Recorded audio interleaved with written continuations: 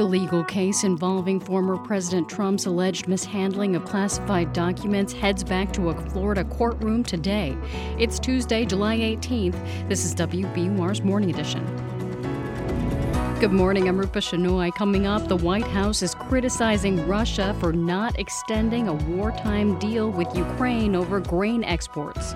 Russia's decision to resume its effective blockade of Ukrainian ports and prevent this grain from getting to markets will harm people all over the world. Also this hour, U.S. climate envoy John Kerry heads to China for high-level talks. And this hour, new copycat drugs could end Humira's more than two-decade reign as the most prominent arthritis treatment.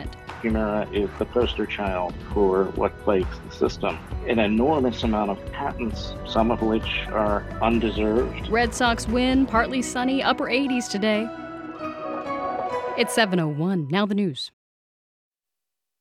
Live from NPR News in Washington, I'm Corva Coleman. Search teams in Pennsylvania are still looking for two young children swept away by flash flooding north of Philadelphia last weekend. From member station WHYY, Sophia Schmidt reports 5 other people were killed, including the children's mother. Those killed in Saturday's flash flooding in Upper Makefield Township, Pennsylvania, ranged in age from 32 to 78. All died from drowning. Upper Makefield Fire Chief Tim Brewer said the victims did not drive into the floodwaters. They were caught. This was a flash flood, and this was the meaning of a flash flood. Every one of these people were caught in a wall. The wall of water came to them. They did not go into the water. The search for the 2 missing children, a 9-month-old and a 2-year-old, will continue. Officials say they're pulling in assistance from other parts of Pennsylvania and New Jersey. For NPR News, I'm Sophia Schmidt in Philadelphia. The National Weather Service says heat records could fall in the south and southwest today. Triple-digit temperatures are expected from California to southern Florida. Forecasters say it hit 126 degrees yesterday in Death Valley, California. The White House is repeating its call to Alabama Republican Senator Tommy Tuberville to stop blocking military appointments. NPR's Windsor Johnston reports this move has stopped hundreds of military promotions from going forward. Senator Tuberville has refused to budge, citing his opposition to a Pentagon policy that reimburses service members who travel out of state to have an abortion. White House Press Secretary Karine Jean-Pierre says Tuberville is single-handedly hurting military readiness. We're not the problem here. We're not causing this. This is the senator who's causing this. He's causing something that has never been done before. The House on Friday passed its version of the National Defense Authorization Act, which includes a provision that would reverse the Pentagon abortion policy. Although that language is not likely to make it into the Senate version of the bill. Windsor Johnston, NPR News. Ukraine says it'll work with the United Nations and Turkey to continue shipping Ukrainian grain through the Black Sea. Russia said it will stop participating in an agreement to allow its agricultural products and Ukrainian grain to ship safely despite the war. UN Secretary General Antonio Guterres says Russia decided to pull out of the deal, and that choice will hurt hungry people. Ultimately, participation in these agreements is a choice. But struggling people everywhere and developing countries don't have a choice. Russian officials say Ukraine is at fault. That's because Russia claims yesterday Ukraine blew up part of the key bridge linking mainland Russia with the annexed region of Crimea. This is NPR. I'm Rupa Shenoy. This is WBUR in Boston. Governor Healy is promising an unprecedented response to help farmers in western Massachusetts. Many had their crops severely damaged or destroyed by flooding over the past week. And they say the floods may also put next year's crops in jeopardy as well. The flood damage is even worse in Vermont. U.S. Transportation Secretary Pete Buttigieg visited yesterday and promised federal help. As Vermont moves from the mode of immediate response to long-term recovery and begins the hard work of rebuilding from this disaster, I want to emphasize that the entire federal government, including the U.S. Department of Transportation, stands ready to continue to assist any way we can. Vermont officials have set up several centers around the state to help people learn what resources are available. The former state social worker who posed as a Boston Public School student has pleaded not guilty.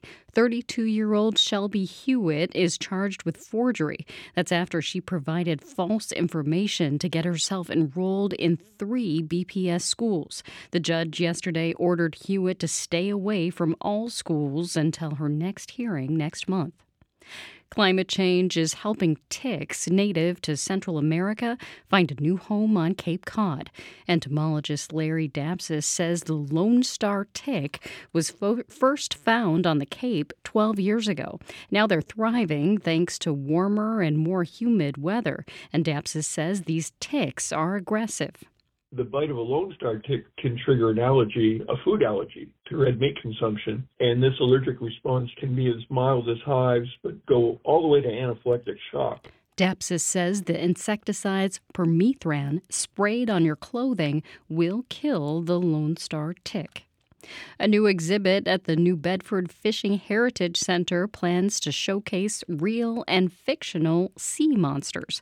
The exhibit has art depicting sea creatures from around the world like kraken, giant squid, and mantis shrimp. Laura Orleans is the executive director of the center. She says the goal of the exhibit is to look at the fishing industry in different ways. This just gives us another angle, but thinking about the rich ethnic diversity and the tales that have come up in all the cultures of the world, but particularly the cultures in New Bedford, that's really a fun way to think about it. The exhibit, called Sea Monsters, Real and Imagined, will stay up until the end of the year. It's 7:06. WBUR supporters include Carla Itzkovich, whose gift, in memory of Moises Itzkovich, founder of the Moises Itzkovich Foundation, helps provide public radio news and information to communities around the world. The Red Sox shut out the A's 7-0 last night in Oakland. Boston relief pitcher Nick Pivetta threw 6 no-hit innings out of the bullpen. He also struck out 13 batters. The Sox and A's will play again tonight. An air quality alert is in effect until midnight for the Worcester area. It'll be partly sunny today with a high in the 80s. Cloudy overnight with a slight chance for rain and temperatures near 70. Mostly sunny tomorrow and back to the 80s.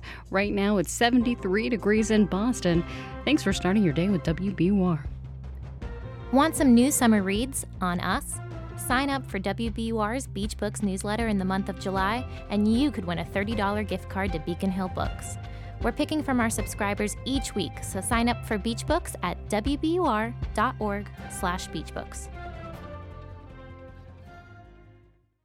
This is Morning Edition from NPR News. I'm Martinez in Culver City, California. And I'm Steve Inskeep in Washington, D.C. Good morning.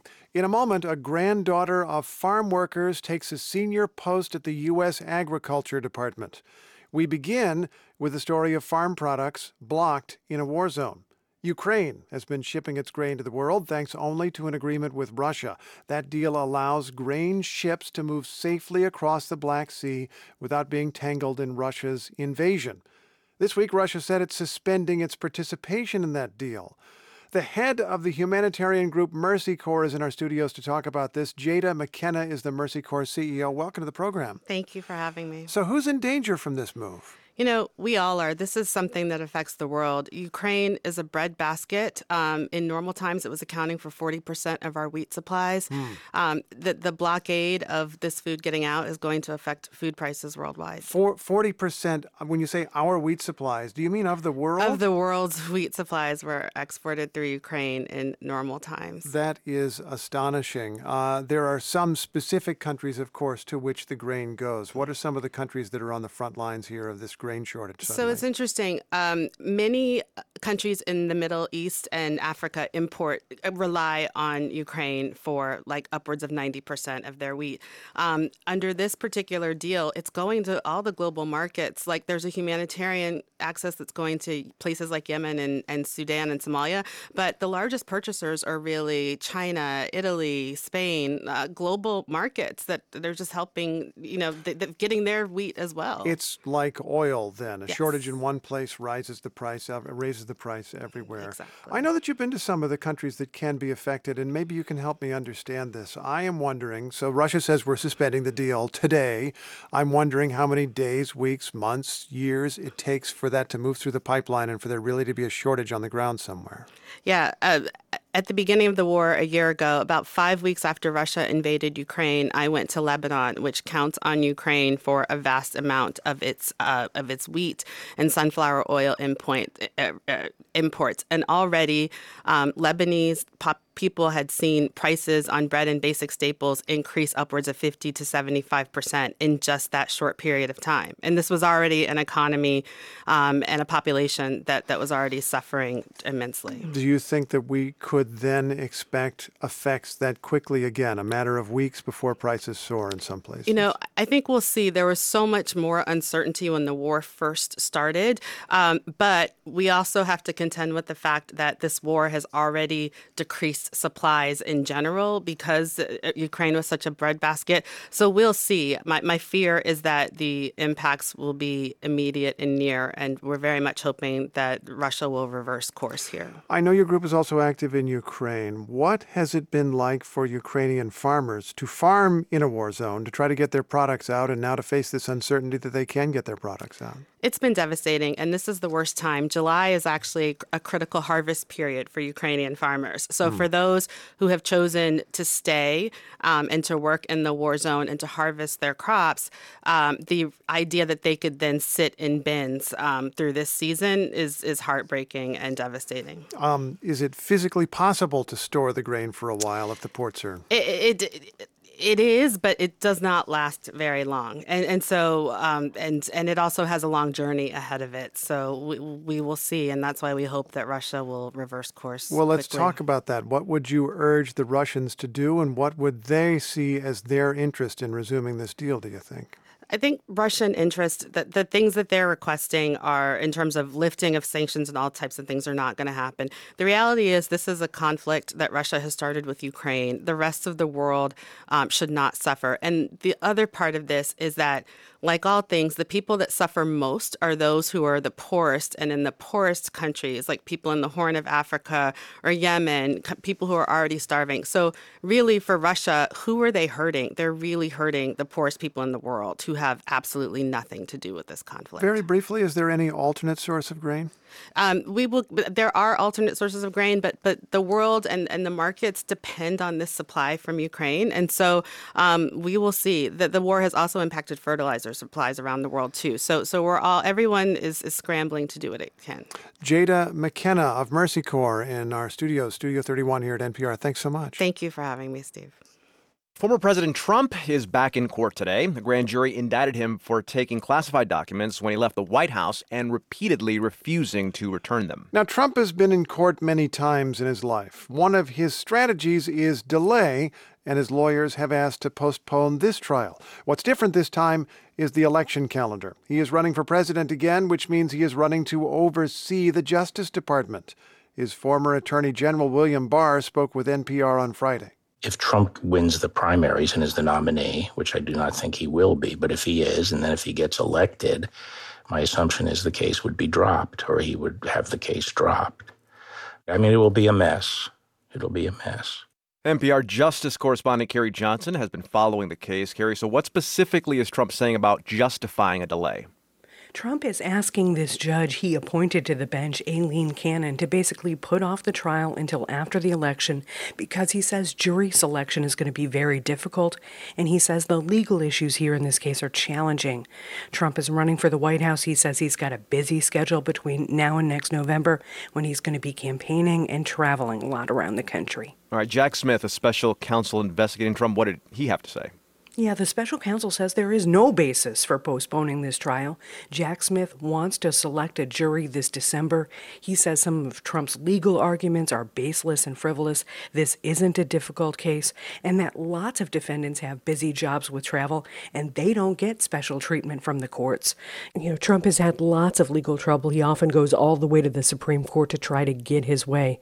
And what's left unsaid in these court papers is that putting off this trial until after the election could threaten the whole case itself. If Trump wins, he could direct his attorney general to drop the indictment or even try to pardon himself in 2025. The FBI found classified documents in a bathroom, a ballroom, a storage room, all at Trump's resort, Mar-a-Lago. Will we see any of those papers in the course of this case? That's not clear at this stage. We're going to learn more in the coming weeks. What's happening now is that lawyers for Trump and his valet, Walt Nauta, are getting security clearances to be able to look at some of these documents. They've signaled in court filings they may challenge whether some of the materials should actually be considered classified. And they've also signaled there should be no secret evidence in the case, no secrets from the jury. Defense lawyers are not giving any ground here. They apparently balked at a protective order the Justice Department tried to file yesterday to prevent classified documents it's giving to the defense from being shared, including with the defendants themselves. That order is pretty typical, according to former prosecutors. It's basically trying to make sure no one releases classified information they get in the course of all this trial preparation, including the defendants. And if they do, those people could be subject to further prosecution and contempt charges. You mentioned Eileen Cannon. That's the judge that Trump appointed, the judge in this case. How is she approaching the job so far? Judge Cannon received a lot of criticism last year when she carved out an exemption for the former president to challenge a lawfully executed search warrant, and she was overruled by a very conservative appeals court, which included Trump appointees. Since then, she's proceeded pretty conventionally. A lot of people are watching her next moves.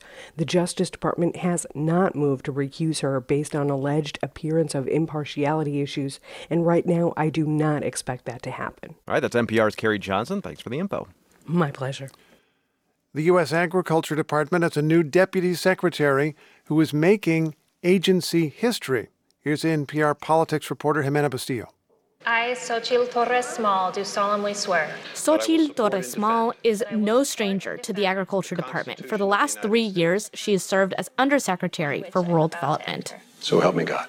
So help me God. Deputy, welcome. Now she's taking on a bigger role as Deputy Secretary. She's the first Latina and the second woman of color to hold this role, and is the granddaughter of farm workers. This is also her second nomination from Biden, both which have been passed through Congress with bipartisan support. She's bringing her previous focus on rural issues into her new job. Whenever I think of service at USDA, I'll think of the man who went door to door in Alabama, trying to convince people to sign up for water service. Her appointment comes as the Biden administration and Democrats more broadly are looking to strengthen their footprint in rural areas. It's crucial work so that you can keep turning your ideas into food on the table and your investments into reality in rural America. That doesn't mean there aren't challenges ahead. Torres-Small told NPR she's particularly concerned about the aging workforce at USDA.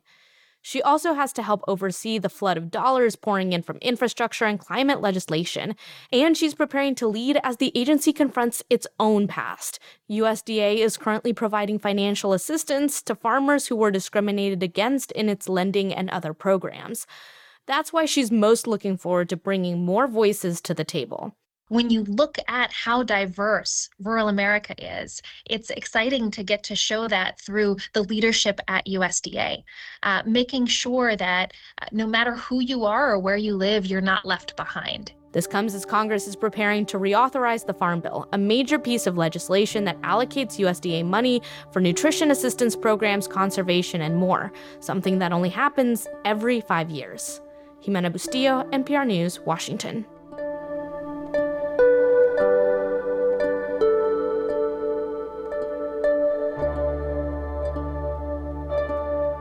This afternoon, on All Things Considered, so-called active clubs are springing up around the country to train white nationalists in martial arts and prepare them for encounters with their perceived enemies. Listen where you are, on your phone, your computer, your smart speaker, or the radio.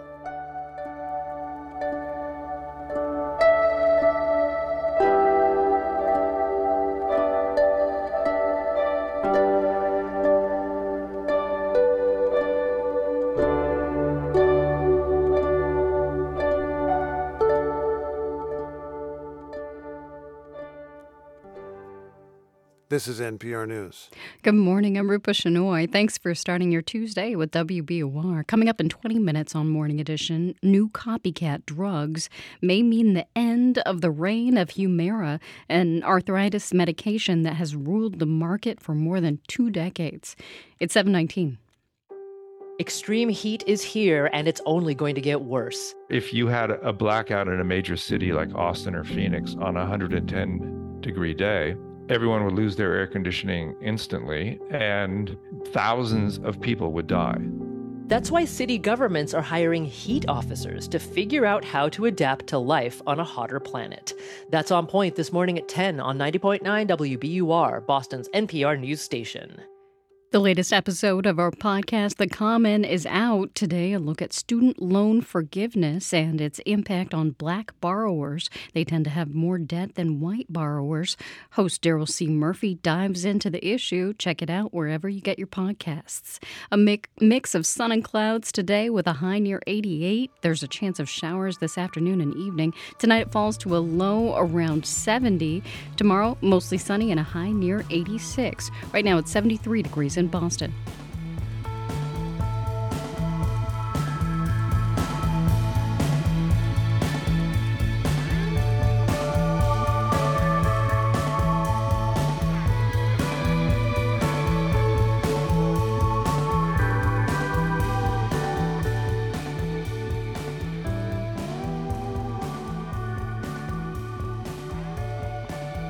Support for NPR comes from this station and from Workday, an enterprise management cloud focused on providing organizations with a system to continuously plan for all what-if scenarios.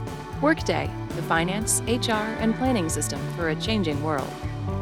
From the Cy Sims Foundation, since 1985, supporting advances in science, education, and the arts towards a fairer, more just, and civil society. More information is available at cysimsfoundation.org. From Fisher Investments team of specialists offer guidance on investing, retirement income, and Social Security. FisherInvestments.com. Investments in securities involve the risk of loss. And from the John D. and Catherine T. MacArthur Foundation at macfound.org. It's Morning Edition from NPR News. I'm A. Martinez. And I'm Steve Inskeep. Good morning. The makers of a Broadway musical have a strategy to revive sagging ticket sales. It's an immersive experience. Here Lies Love begins with a famous story, the rise and fall of Ferdinand and Imelda Marcos, the one-time dictator of the Philippines, and his wife. The show includes music by David Byrne and Fatboy Slim, and it turns the Broadway theater into a disco with many audience members on the dance floor. Jeff London reports. A crowd gathered outside the theater after a recent preview performance of Here Lies Love. My name's Nico De Jesus. I thought it was very fun. I didn't expect to get a history lesson in a disco, but I did. Just say, here lies love, here lies love, here lies love.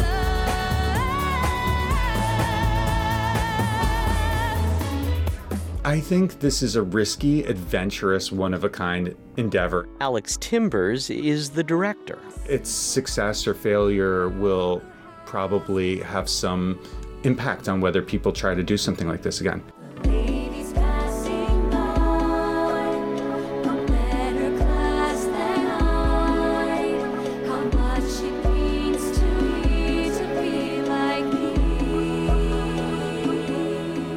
Here Lies Love was a hit off-Broadway 10 years ago at the Public Theater, and the immersive staging was essential to David Byrne's concept.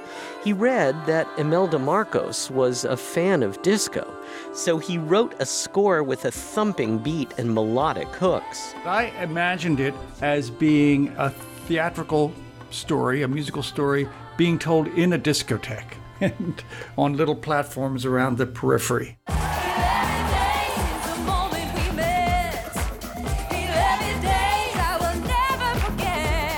Getting to walk through the audience and really connect with them every night, I feel like I'm getting to experience the show fresh. Ariel Jacobs plays Imelda from age 16 to 57 when a revolution forced the Marcoses to flee the country. I'm literally 3 feet from you, I'm touching them, I'm shaking their hands. The theater has gotten an expensive makeover.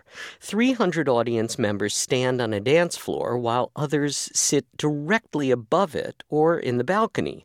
Video screens provide historical context. Choreographer Annie B. Parsons says the audience is invited to dance. Come on, let's give our people a break. You say, give our people a break. Over here, Often when you go to the theater, you're just sitting on your seat, and the thing passes by and you have some sort of vague experience. But in Here Lies Love, audience participation is not all fun and games.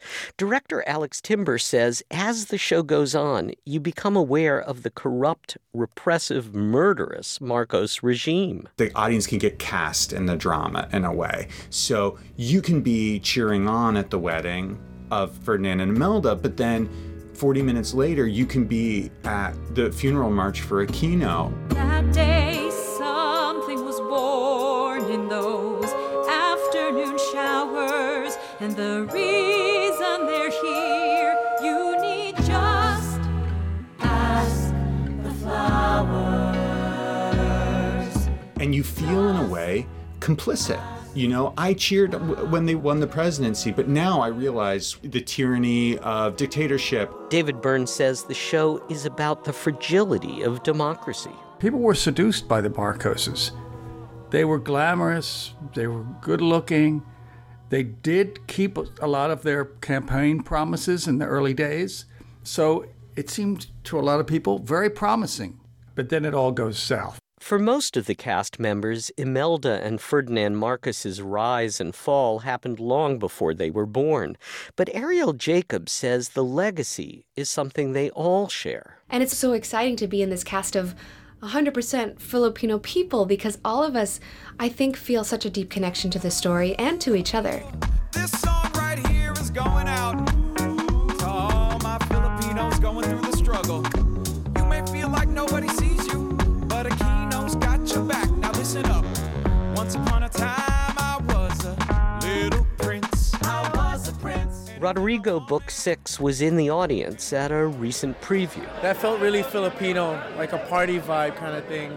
And this kind of sounds corny, but you kind of get tearful because you don't realize how much media you already consume that's not you. And then when you see a full show where it's like all Filipinos, it's kind of awesome, Now listen up. I am a child of the Philippines, from Cagayan to Lake Cebu. For those unfamiliar with the history, there are displays in the lobby as well as a QR code in the playbill, which links to a historical timeline. And to the surprise of many audience members, they learn the current president of the Philippines is Bongbong Marcos, Imelda and Ferdinand's son. And Imelda, who famously left thousands of pairs of shoes in the palace when she fled in 1986, is living there again. Set designer David Corrin says, at its best, theater is showing you something while entertaining you, something that is thought-provoking and meaningful. And, in the case of Here Lies Love, in a completely kinetic way, in the audience's bodies. So, is this the future of Broadway theater? Already, an immersive production of Guys and Dolls is being planned for later in the season. So theatergoers will walk through Times Square to enter an environment depicting Times Square. David Byrne well knows the boom and bust nature of the business. It's a huge gamble for us and for Broadway theater owners. But I've noticed that the demographic of the audience is different than the usual Broadway show. They're much more diverse and much younger than the usual Broadway show, and I thought, that's what Broadway needs. For NPR News, I'm Jeff London in New York.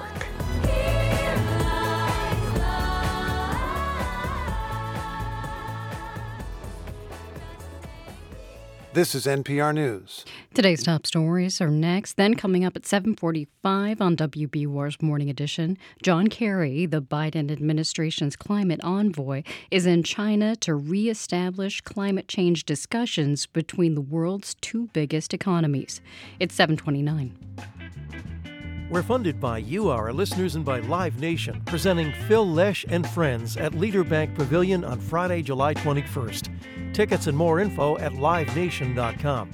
And Cityside Subaru, featuring the all-new, all-electric Subaru Solterra on Route 60 in Belmont and at citysidesubaru.com. It's a Subaru summer.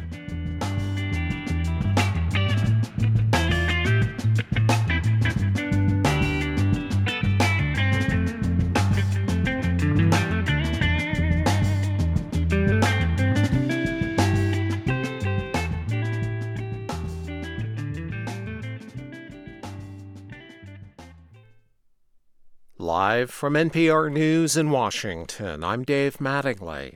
Ukraine is reporting damage but no serious injuries or deaths following Russia's pre-dawn missile and drone attacks on the port of Odessa. The strikes came a day after Moscow announced it was suspending participation in an agreement that allows safe passage of grain exports from Ukraine's ports along the Black Sea, including Odessa. Russia says these latest attacks were not linked to the deal, which was brokered last year by the UN with help from Turkey. A court hearing scheduled today in Florida involving the criminal case against former President Donald Trump and his handling of classified documents after leaving the White House. A federal judge is expected to hear from prosecutors and defense lawyers. The sides are scheduled to go over rules and procedures on how classified evidence can be used at trial. NPR's Carrie Johnson says the former president wants the trial to be pushed back. Trump is asking this judge he appointed to the bench, Aileen Cannon, to basically put off the trial until after the election because he says jury selection is going to be very difficult, and he says the legal issues here in this case are challenging.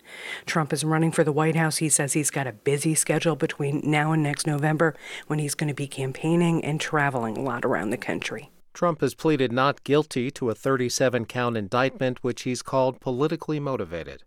This is NPR News.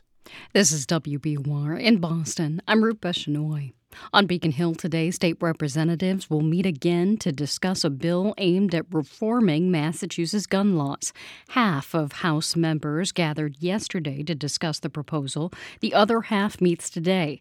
Supporters say the plan strengthens rules around how guns are licensed and where they can be carried in the state.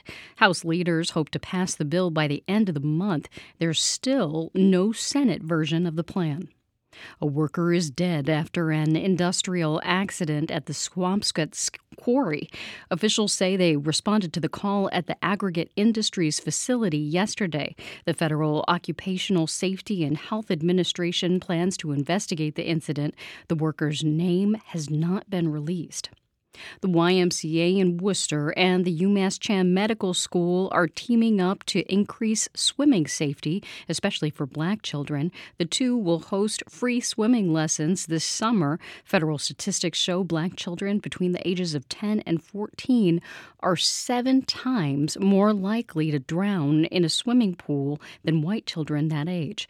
Kat Plater is a second-year med student and a swimming teacher. She says the goal is to help prevent drowning deaths. If you don't know how to blow bubbles, you'll learn to blow bubbles. So our approach is really to meet students at the level that they're at. The classes will take place every Wednesday for the next 5 weeks at the Y in Worcester. It's 7:33.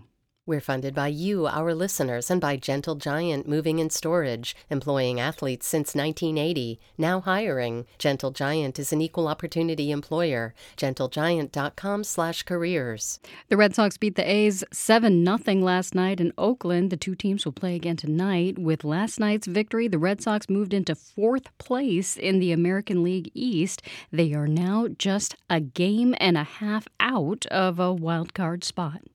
Highs in the upper 80s today under partly sunny skies. There's an air quality alert in effect until midnight for the Worcester area. Tonight it dips to around 70 and there's a chance of rain. Tomorrow mostly sunny and a high in the mid-80s. Right now it's 73 degrees in Boston. You're at WBUR.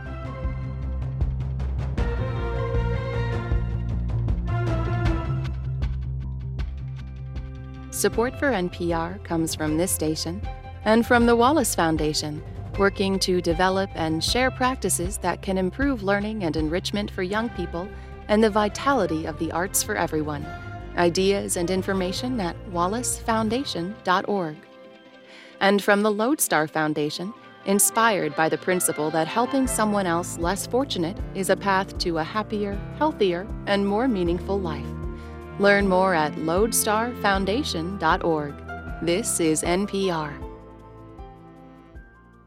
It's Morning Edition from NPR News. I'm Steve Inskeep in Washington. And I'm Martinez in Culver City, California. The blockbuster drug Humira has been one of the world's top sellers for more than 2 decades. But thanks to some copycats, including one that's going to be sold at entrepreneur Mark Cuban's online pharmacy, Humira's reign could be coming to an end. NPR pharmaceuticals correspondent Sydney Lupkin reports.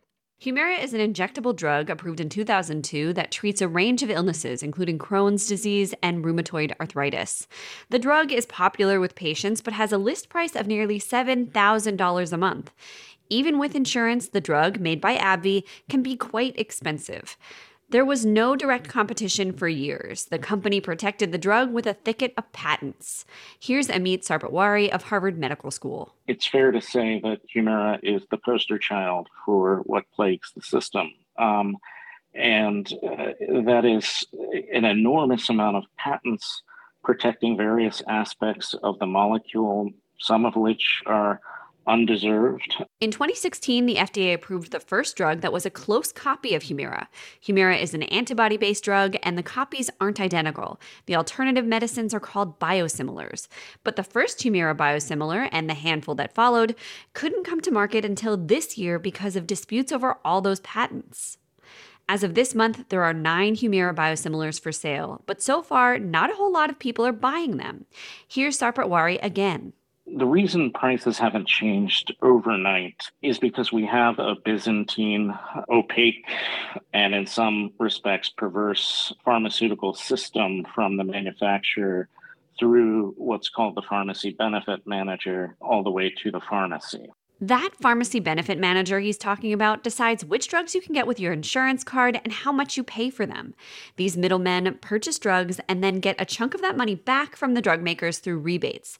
The size of the rebate is usually secret, but often influences which drug products get better market share. So even if a competing drug's price is lower, it might not wind up on the menu of drugs or formulary that your insurance will pay for. Karen Van Nuys is a senior fellow at the Schaefer Center for Health Policy and Economics at the University of Southern California. Who is the pharmacy benefit manager going to put on the formulary? And in many cases, it's believed that they prefer the higher rebate drug. But that could change for Humira because of a biosimilar called Yusimry. The drug, made by Coherus Biosciences, just launched and is being sold for about $1,000 a month. It'll be even cheaper through Mark Cuban's online pharmacy Cost Plus, where there will be no rebate to a pharmacy benefit manager. The price tag is about $570 a month plus shipping and fees. Coherus Biosciences Chief Business and Legal Officer Chris Levinsky says a rock-bottom price is needed to help patients. How can we take this but stay true to our core values of driving access?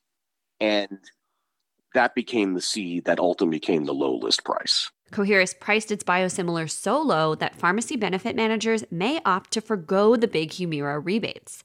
That's because Humira is so popular. Humira and drugs like it account for so much drug spending that switching patients to Yusimry could allow plans to lower premiums. And employers making their annual choice of health insurance plans for employees care about saving money on Humira. Here's Richard Evans, a pharmaceutical industry veteran who runs SSR Health. It really does pay you to be aggressive to try to take that 11% of your spending and reduce it as much as possible, because all the savings that you can create can be put back into lower premiums. Or employers will pick a different plan. Time will tell if cheaper challengers to Humira catch on. Sydney Lupkin, NPR News. When a mobile phone user decides to change carriers, they get to keep the phone number. If you switch from T-Mobile to Verizon, for example, the number belongs to you, not the company. It wasn't always this way. It became so in recent decades by a change in the law. The law says something different, though, when it comes to people's lives online. In recent months, many people have switched social media platforms but had to leave their followers behind. And the same can be true with other kinds of data. So let's discuss this with Shane Tews, who's a non-resident senior fellow at the American Enterprise Institute and has studied data portability, as it's called, for years. Good morning. Good morning, Steve. Thanks for having me. This came up in conversation because a lot of people, of course, are abandoning Twitter. They're unhappy with what's happening at Twitter, but they find it hard to switch to some other platform. How would data portability change that, at least in theory? Well, there's a couple things you brought up in your intro. One is what you're talking about is local number portability. It's known as LNP, and they worked the kinks out in that process about 15, 20 years ago. We don't have a version of that for social media platforms yet, but there is a definite drive by specifically the European Union in their Digital Markets Act to try to find a way for citizens to be able to port more of their information along. We give information to all kinds of companies online, and those companies may well sell our information to other companies to profit off of it. So they are able to move our information around, but we can't necessarily choose to move our information around or to hold it to ourselves. It's a permission that you give in those terms of use. The last one I looked at was 87 pages. So they're buried in there somewhere on page 36 says, by the way, now that you're on board, we're going to sell your data. And that is one of the reasons why there's a large movement to go to a national privacy law here in the United States, because the rest of the world has moved there. I think there's definitely an appetite now for consumers to be choosier about the information that they share on these different platforms. And part of the challenge of that, though, is that we don't have one set of regulations for these companies to be able to build towards in their contracts. They are having to deal with, currently California has the strongest privacy laws, but you're seeing privacy laws pop up all around the United States, but they vary, which makes it cumbersome to build an architecture around that because you don't have one legal platform that you're working on. What would you like to see in the United States? I would like to see one set of rules that we can use to govern our information flow. I up until the real height of social media, I was fine with the way we do this in what we call verticals. So your healthcare was protected much stronger than my retail information, as was my banking information, had much stronger rules on it and had their own regulators in that space. And now that so much information is becoming public, and again, going to those third parties, when I sign that terms of use, once it goes to a third party, I really lose control of it as a consumer. And the national privacy law would allow us to build guidance and belts and suspenders around that information, as well as the importance of transparency and accountability, and at some point maybe being able to access that information and change it, similar to what Meta allows you to do. You can go in and you can actually curate it as an individual consumer. Shane Tews of the American Enterprise Institute, thanks so much. Thanks, Steve.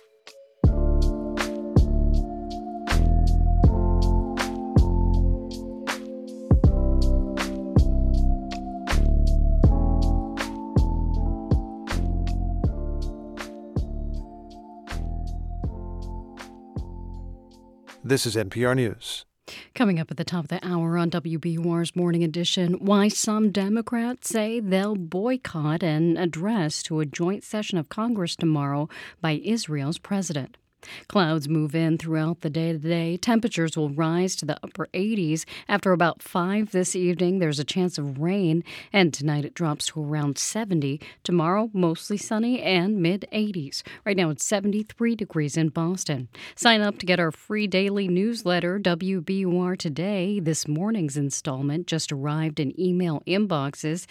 It includes what comes next for the 988 mental health hotline created by Congressman Seth Moulton, and the expansion of summer school programs in Boston.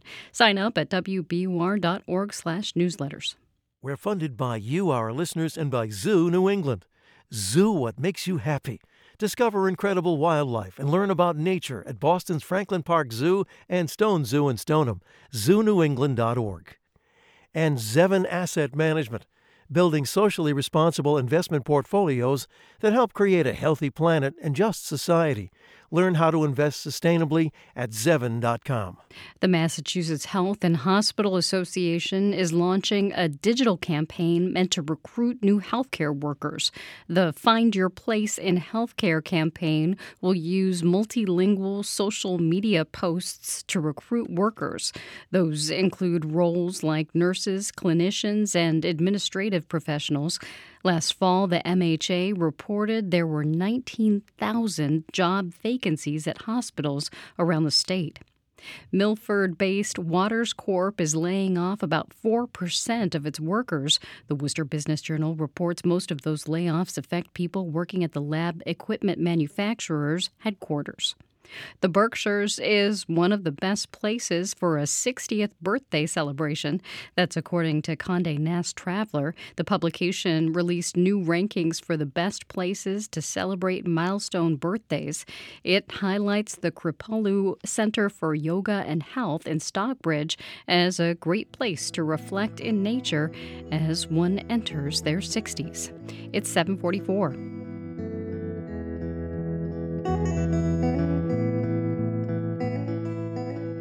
Support for NPR comes from this station and from Easy Cater, committed to helping companies find food for meetings and team lunches. With catering menus from restaurants nationwide, online ordering, and 24/7 live support. EasyCater.com. And from Procter & Gamble, maker of Metamucil, a fiber supplement containing psyllium, a plant-based fiber for trapping and removing waste in the digestive system, designed to be taken every day. More at Metamucil.com. It's Morning Edition from NPR News. I'm Steve Inskeep. And I'm A. Martinez. As global temperatures rise, the relationship between the U.S. and China appears to thaw. John Kerry is the latest high-level American official to visit Beijing. The special climate envoy met today with the ruling Communist Party's head of foreign relations. Kerry's visit is aimed at reestablishing climate change talks between the two countries that contribute the most to the problem. For more on Kerry's trip, we're joined by Zach Coleman, who covers climate change for Politico. Zach, U.S. and China never seem to be pals on policy, so what can we reasonably expect to come out of Kerry's visit? Well, this is one area where the two countries have a common vision for what they want to do. They want to reduce emissions that are heating the planet. But we do have to set a low bar here. The relationship between the two countries were at historic, at least modern lows, and there's a lot of work that needs to be done to repair how these two countries work together to solve this vexing issue. Now, what are some of the issues that are complicating these talks? I mean, these talks have been suspended since last August when then House Speaker Nancy Pelosi went to Taiwan as an affront to China. China, of course, considers Taiwan its territory. The U.S. sees it as more independent from China, and that was a big no-no in China, and that has frozen the talks until now. There's also just basic human rights concerns. A lot of the solar panels that are made in China are made with what we would consider forced labor from the minority Uyghur population in Xinjiang, and there is a lot of economic competition. In the years since the Pelosi visit to Taiwan, the U.S. has put hundreds of billions of dollars out the door to try to wrest a lot of this battery semiconductor and clean energy manufacturing from China and back to the U.S. Now, we've known that China and the U.S. are the two largest contributors to rising global temperatures, and we tend to hear a lot about the United States' ambitious climate goals, but what is China doing to combat climate change? Well, China has a goal to install 1,200 gigawatts of wind and solar by 2030, and they're projected to hit that next year. And for context, that's about 6 times as much as the U.S. has installed. So they are an enormous installer of renewable energy, and they're an enormous producer of it as well. So they have put more renewable energy onto the marketplace than any other country as well. So they do a lot there, but they are backsliding on coal, and coal is the biggest contributor to climate change. It is dirty, it is heating the planet, and if China cannot ditch coal faster, then we are not going to hit our temperature targets to keep the world from exceeding 1.5 degrees Celsius by 2050. Where do the United States and China have common ground when it comes to climate change? Does that exist anywhere? It does. I mean, both countries want to improve air quality for their citizens, and you do that by getting rid of dirtier fuels. Both countries are seeing these devastating impacts from climate change, especially heat waves, which are hitting not only the US, but also China right now. Drought is a problem in China, just as it is in the US. So both countries see an economic advantage to transitioning to cleaner fuels and also a human health advantage. Zach Coleman reports on climate change for Politico. Zach, thanks for the information. Thank you.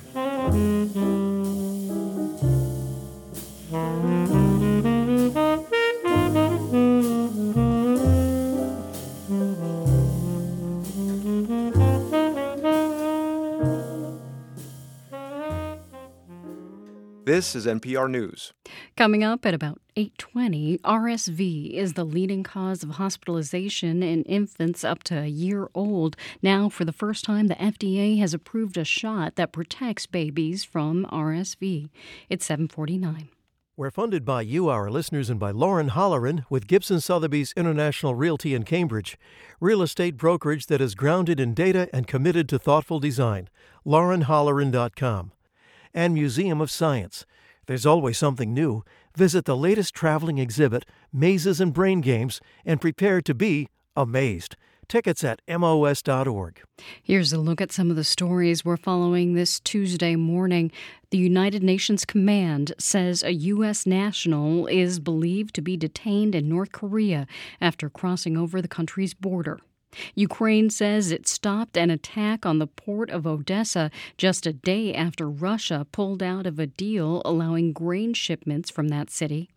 Rescue crews in Pennsylvania are still searching for 2 young children who were swept away with family members during flash flooding over the weekend. Stay up to date on the news all day here on 90.9 WBUR and on the WBUR mobile app. Extreme heat is here, and it's only going to get worse. If you had a blackout in a major city like Austin or Phoenix on a 110-degree day, everyone would lose their air conditioning instantly, and thousands of people would die. That's why city governments are hiring heat officers to figure out how to adapt to life on a hotter planet. That's On Point this morning at 10 on 90.9 WBUR, Boston's NPR news station. Upper 80s and partly sunny today. It'll grow more overcast throughout the day, and that may mean some rain this evening. Overnight, it falls to around 70, then mostly sunny tomorrow and in the mid-80s. Right now, it's 73 degrees in Boston.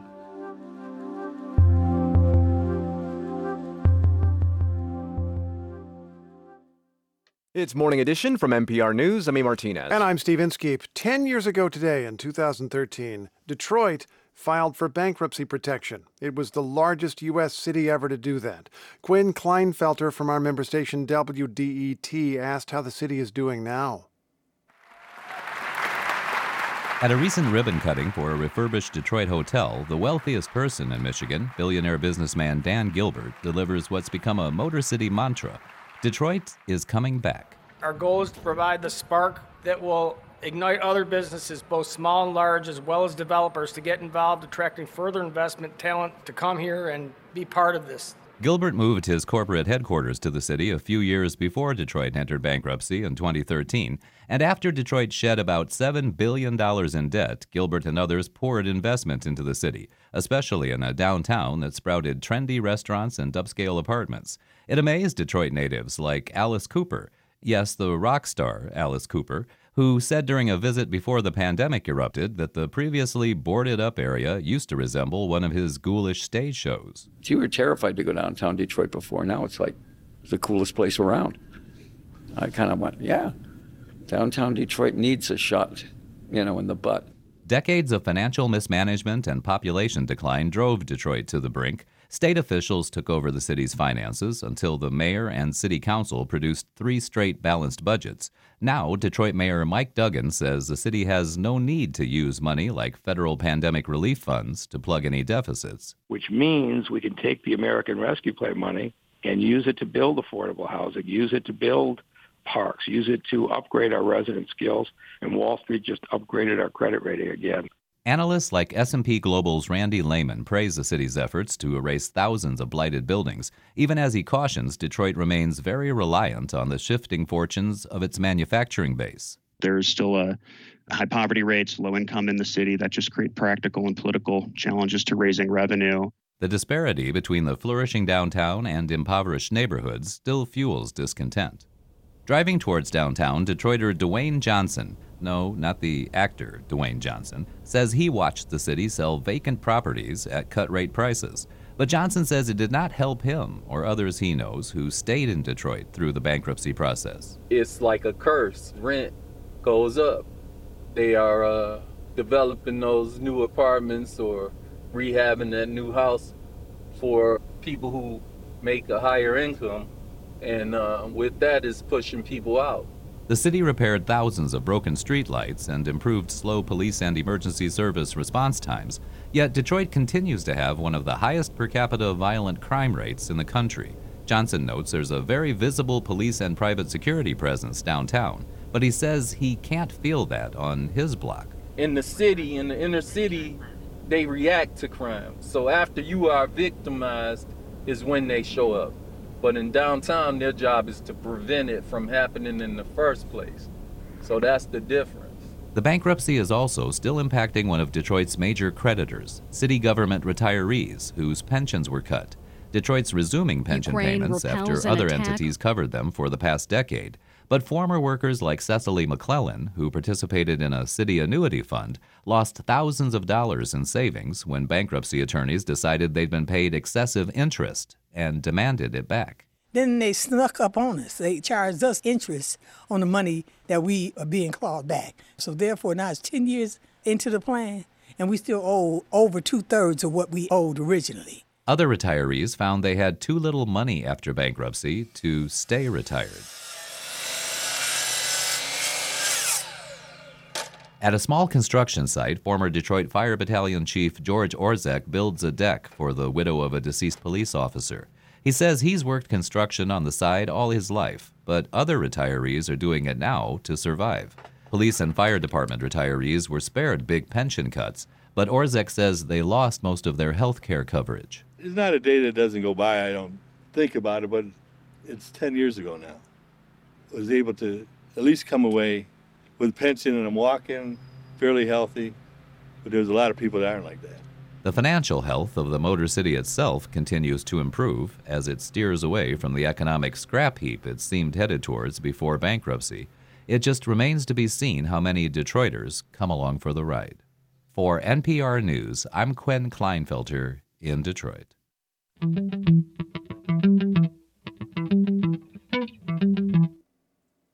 Okay, how would you react if you found a rubber duck on the hood of your vehicle? Now, for Jeep owners, it's part of a trend that's spreading around the world.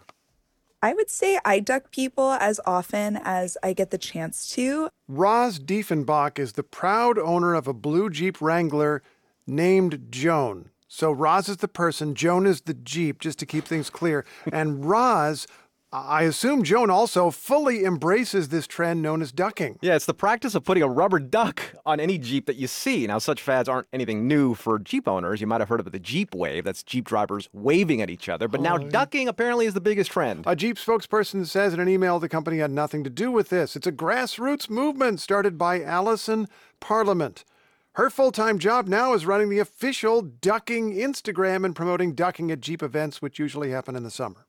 We autograph ducks for our Jeepers, and we raise money for educators. So we do good with what we've created. I'd call it a webbed feet movement. A Facebook group dedicated to the practice has well over 50,000 members, and the hashtag DuckDuckJeep has been used hundreds of thousands of times on Facebook and Instagram. Heidi Knappenberger says the convenience store where she works is often a pit stop for Jeep owners heading to the Virginia mountains, and when they come through, they stock up on snacks and, of course, you guessed it, rubber ducks, which she sells for $3.50 a piece. It has been in the past few years that all of a sudden people are wanting the ducks and the ducks sell really well. We have some pretty good custom ducks at the store too. And they're one in like bikinis. There's military ones that sell really well around here. Knappenberger, the owner of a bright yellow Jeep Wrangler, has been ducked a few times herself, and she keeps every duck she gets in her glove compartment because they feel too special to give away. Generally, it feels like a compliment, like someone saw the Jeep and admired it. So I kind of hang on to it as a trophy. Roz Diefenbach says getting a duck always adds a little spark to the day. And I think it's a really fun part of the community. So, if you own a Jeep and someone should put a toy on it, hopefully you don't give a duck. Dad duck joke alert. Dad duck joke alert.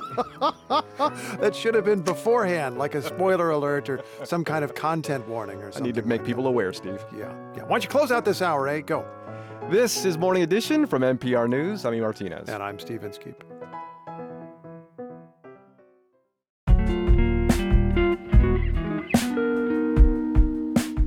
We're funded by you, our listeners, and by MEFA, the Massachusetts Educational Financing Authority, providing resources and tools to help you navigate the college planning process, including customized plans of savings, loans, and guidance with webinars, calculators, and an informative podcast. More information at mefa.org. I'm WBUR Arts and Culture reporter Cristela Guerra, and this is 90.9 WBUR FM Boston, 92.7 WBUH Tisbury, and 89.1 WBUH Brewster. Listen anytime with our app or at WBUR.org. WBUR, Boston's NPR news station. Ukraine repels an attack on the port of Odessa one day after Russia pulled out of a deal that allowed grain shipments from that city. It's Tuesday, July 18th. This is WBUR's Morning Edition. Good morning, I'm Rupa Shenoy. Coming up, some Democrats say they'll boycott an address by Israel's president to a joint session of Congress tomorrow. The majority of Democrats still tend to view Israel favorably, but the younger demographic and the more progressive side of the Democratic Party does take a different view. Also this hour, U.S. climate envoy John Kerry is in Beijing to revive cooperation with the world's other biggest polluter to fight climate change. Plus, the FDA has approved a shot that protects babies from a severe respiratory illness caused by RSV, and misconceptions when it comes to America's tipping culture. In sports, Red Sox win, partly sunny and upper 80s today. It's 8:01. Now the news. Live from NPR News in Washington, I'm Corva Coleman. Extreme heat remains an issue in a large section of the U.S. Heat advisories and warnings stretch from Southern California to Southern Florida today. In Phoenix, that city could set a record today. It may mark 19 days in a row of temperatures at 110 degrees or higher. From member station KJZZ in Phoenix, Kathy Ritchie reports excessive heat can lead to burns and other wounds among people who are homeless. For the homeless, it can be difficult just to exist during the scorching summer months. Dr. Jack Palmer with Circle the City, which provides health care to Phoenix's homeless, says this summer has been especially brutal. If you're sleeping on the ground and you're not in a shaded area, the ground can get excessively hot to the point where you can absolutely be getting wounds, burns that turn into worse wounds. The National Weather Service issued an excessive heat warning through Friday for all of Maricopa County, which includes Phoenix. For NPR News, I'm Kathy Ritchie in Phoenix. A Democratic watchdog group has called on a House committee to disinvite Robert F. Kennedy Jr. to speak at a hearing on censorship. Kennedy has suggested that COVID-19 could have been ethnically targeted to spare Chinese and Jewish people. No evidence supports this. NPR's Dave Mistich reports. Kennedy was filmed last week saying COVID-19 is targeted to attack Caucasians and black people. He added that Ashkenazi Jews and Chinese are most immune. In a statement, Congressional Integrity Project's executive director called Kennedy's remarks hateful and despicable, saying inviting him to testify before Congress is giving a platform to racist conspiracy theories. House Speaker Kevin McCarthy echoed Committee Chair Jim Jordan's statement that the hearing would proceed Thursday with Kennedy's participation. I disagree with everything he said. The hearing that we have this week is about censorship. I don't think censoring somebody is actually the answer here. Kennedy tweeted over the weekend that his words were twisted and his remarks were not anti-Semitic. Dave Mistich, NPR News. Testimony continues today in the federal sentencing trial of Robert Bowers. In 2018, he shot 11 Jewish worshipers to death at a Pittsburgh synagogue. From member station WESA, Oliver Morrison reports a federal jury will now decide whether to recommend the death penalty for Bowers. Bowers' defense attorneys say he grew up in a violent, abusive household. They argue that the history of mental illness calls for leniency. Prosecutors contend Bowers has shown no remorse for his crimes and caused extreme impacts on the families of the victims. Richard Godfrey was one of the people killed. Godfrey's wife, Peg, said that she and her husband owned their own dental practice together, but she shut the business down after the shooting. Last week, jurors deemed Bowers eligible for the death penalty. He will only receive that sentence if the jury unanimously agrees. I'm Oliver Morrison in Pittsburgh. You're listening to NPR News. The United Nations Military Command in South Korea says an American has gone across the border into North Korea. The UN command says the unidentified person was on an orientation tour and that they crossed the border without authorization. The American is now in the custody of the North Korean military. UN officials say they're working with North Korea to try to resolve the situation. U.S. climate envoy John Kerry is holding a second day of talks with Chinese officials in Beijing. NPR's Emily Fang reports he's hoping to set aside differences between the countries to work together on climate change. Kerry and his Chinese counterpart, the veteran policymaker Xie Zhenhua, struck a conciliatory note as their talks began this week. They addressed each other as old friend. The two men have sat across from each other at various negotiating tables for the better part of 2 decades, and both emphasized their countries needed to find common ground on curbing greenhouse gas emissions. This is not a political issue, Mr. Kerry told Xie. Kerry has 3 days in Beijing, following up on high-profile cabinet-level visits to China from the Biden administration. Emily Fang, NPR News, Taipei. House Democrats are trying to censure embattled New York Republican Congressman George Santos. He's facing 13 federal criminal charges, including fraud, money laundering, and lying to Congress. House Republicans previously rejected an effort to expel Santos, but Democrats point out just last month, House Republicans censured California Democrat Adam Schiff, this over his role in investigating former President Donald Trump. I'm Corva Coleman, NPR News in Washington. This is WBUR in Boston. I'm Rupa Shenoy. The Massachusetts Emergency Management Agency is beginning to put a price tag on flooding-related damage from the last week, but so far there's no firm estimate. Sarah Porter is a spokesperson with the agency. She says the first order of business was helping impacted communities clean up and get started with repairs. With that taken care of, she says damage assessments are beginning. Those consist of communities with support from our local coordinators, compiling all the costs from storm damage as well as personnel overtime and really any costs associated with the events to try to tally up how much these events might cost. Porter says the process will help determine what financial assistance cities and towns could be eligible for to help cover those expenses. A Boston nonprofit has launched a new online dashboard to make information about the MBTA more accessible. WBUR's Andrea Perdomo-Hernandez reports. For years, the transportation advocate nonprofit Transit Matters has visualized MBTA data to make it easier for people to understand what is going on with their commutes. The new dashboard shares information about speed, slow zones, and ridership for each subway line and is updated weekly.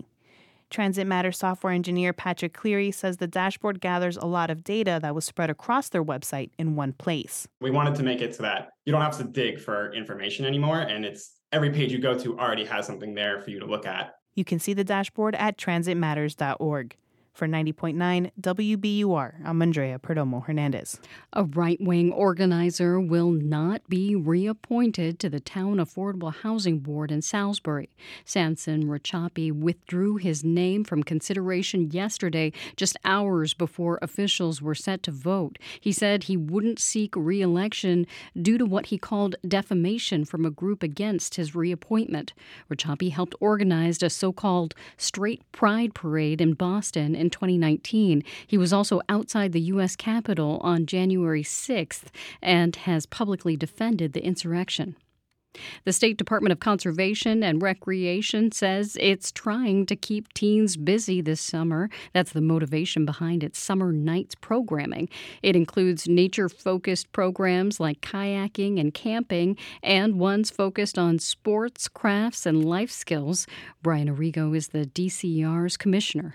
We're really trying to meet the needs of our young people during the summer months and giving them opportunities to learn and grow from one another, build trust with each other, and do it in healthy and safe environments and ultimately have some fun. Registration for programs is open on the DCR website. They're available in more than a dozen communities, including Boston, Cambridge, Brockton, and Chelsea. It's 8:08. WBUR supporters include Paycom, an HR and payroll tool designed to prevent lost hours during the week to allow employees to maximize their time and productivity. Learn more at paycom.com/radio.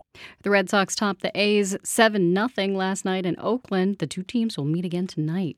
An air quality alert is in effect until midnight for the Worcester area. It'll be partly sunny today with a high in the 80s, cloudy overnight with a slight chance for rain and temperatures near 70.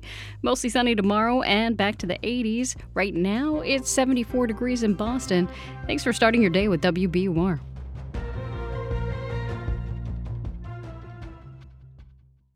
It's Morning Edition from NPR News. I'm Steve Inskeep in Washington, D.C. And I'm A. Martinez in Culver City, California. Some Democrats are protesting the Israeli president's address to a joint session of Congress tomorrow. In a few minutes, we'll hear from a former U.S. special envoy on the controversy. First, though, just like the U.S., China is enduring a summer of record-setting heat waves. U.S. climate envoy John Kerry is in Beijing this week to try and find ways for the world's largest economies and polluters to put aside differences and come together on climate change. He spelled out his goals for the talks during a hearing on Capitol Hill. What we're trying to achieve now is really to establish some stability, if we can, in the relationship without conceding anything. There's no concession. I'm not going over with any concessions. What we're trying to do is find ways we can cooperate to actually address the crisis. And this morning, Kerry relayed that message from the Biden administration to China's top diplomat. For more on what these talks might achieve, we turn to Bernice Lee. She's the Hoffman Distinguished Fellow for Sustainability at Chatham House in London. Now, the U.S. and China broke down their climate talks last year, Bernice, when House Speaker Nancy Pelosi visited Taiwan. So what is on or off the table for Kerry's talks in Beijing?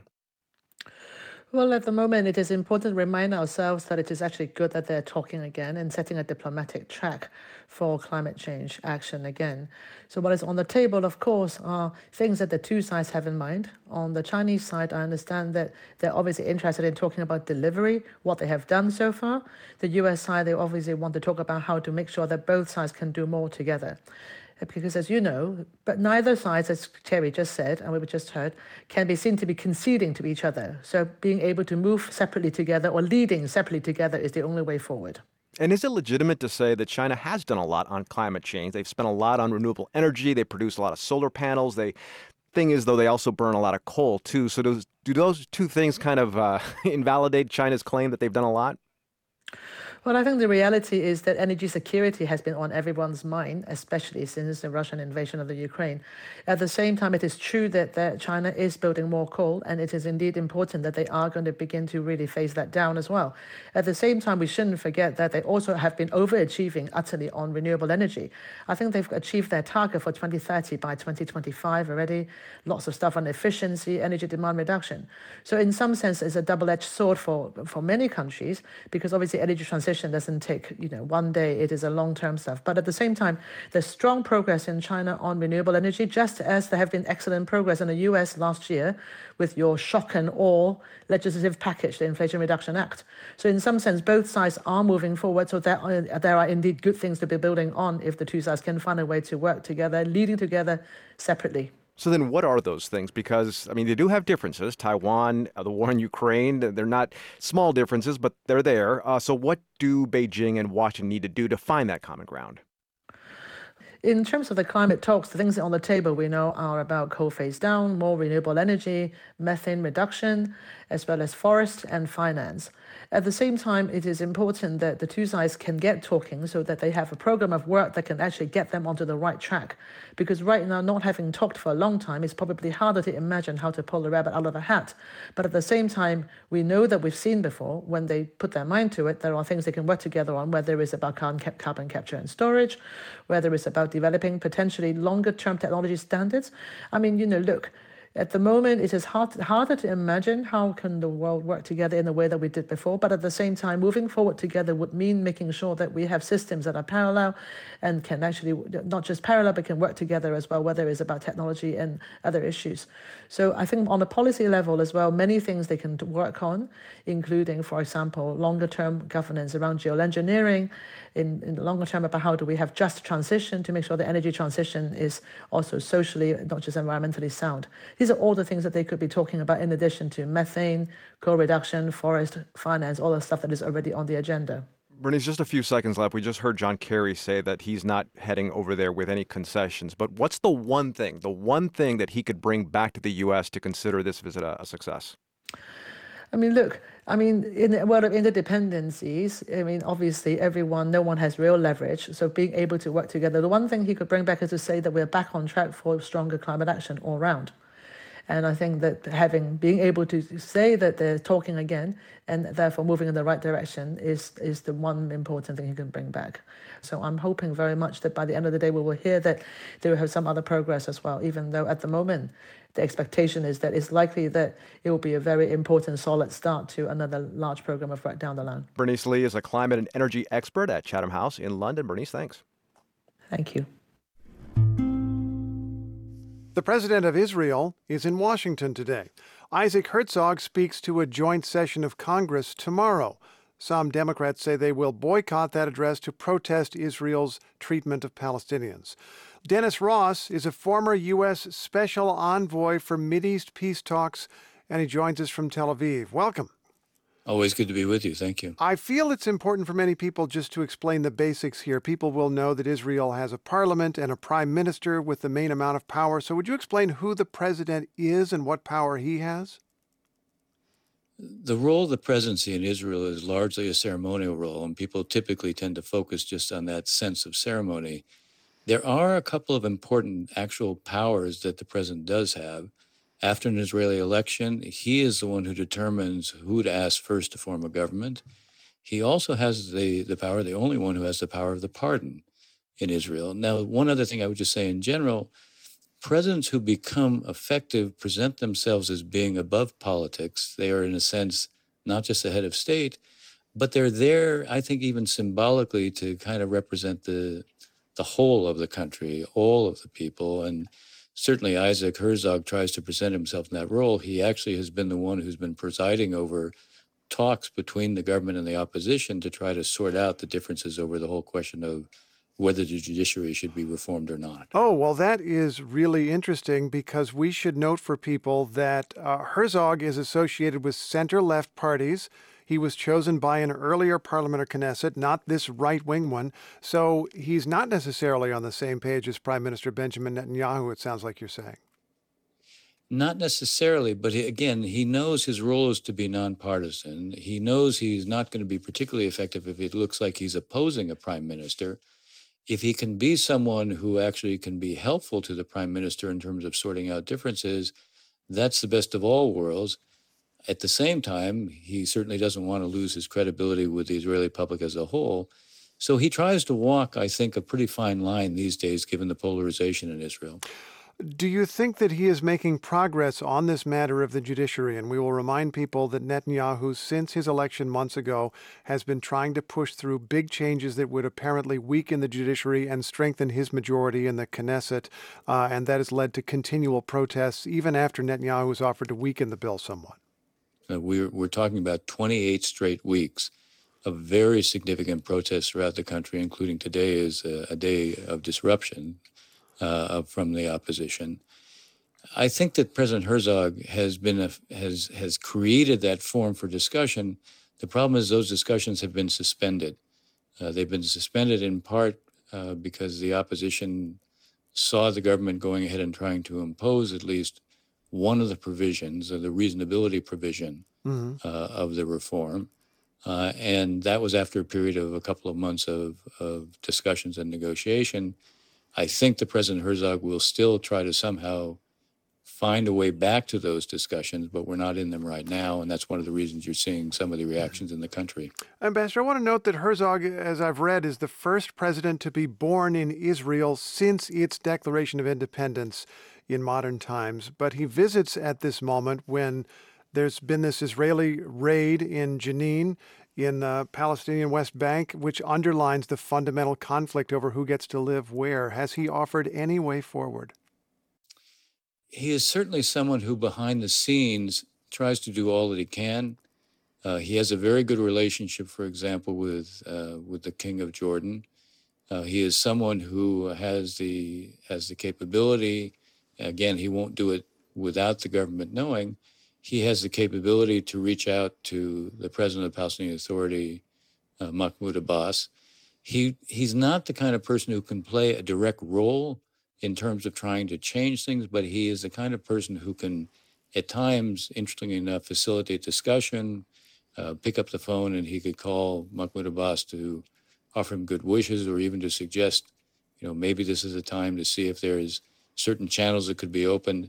There are subtle roles that he can play that can be helpful, and he has credibility with Palestinians, and certainly at this point within Israel, at a time of great polarization, he still is seen as someone who is trying to repair some of the breaches that you see within the country. Just got a few seconds left, but I want to ask about the U.S. role here. The U.S. ambassador is leaving, gave an exit interview on the way out to the Wall Street Journal. It was strikingly frank. He said, "I'm not getting a Nobel Peace Prize in the next 7 days. Because of the obvious, the Biden administration has not advanced a big peace plan." He did argue, "I can look back and say that I've done things that have made life just a little bit easier and better for the average Palestinian." But really, in a few seconds, for the United States, is that enough for the U.S. to be doing? Well, I think the U.S. needs to try to do a little bit more. We need to focus on what are the steps that Israel should be avoiding so it doesn't exclude a two-state outcome. And we need to see real reform on the Palestinian side within the Palestinian Authority.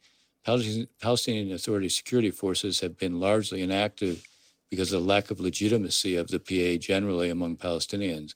Real reforms that would restore some sense of legitimacy could make a big difference in terms of the Palestinians performing some of their responsibilities.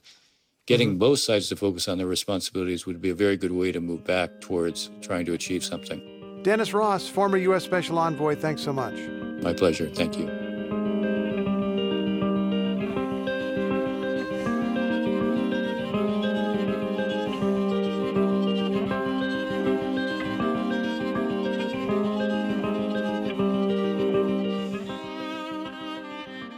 This is NPR News.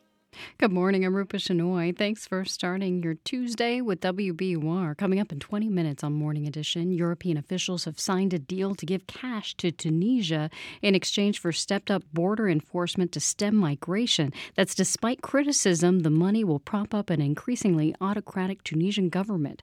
It's 8:21.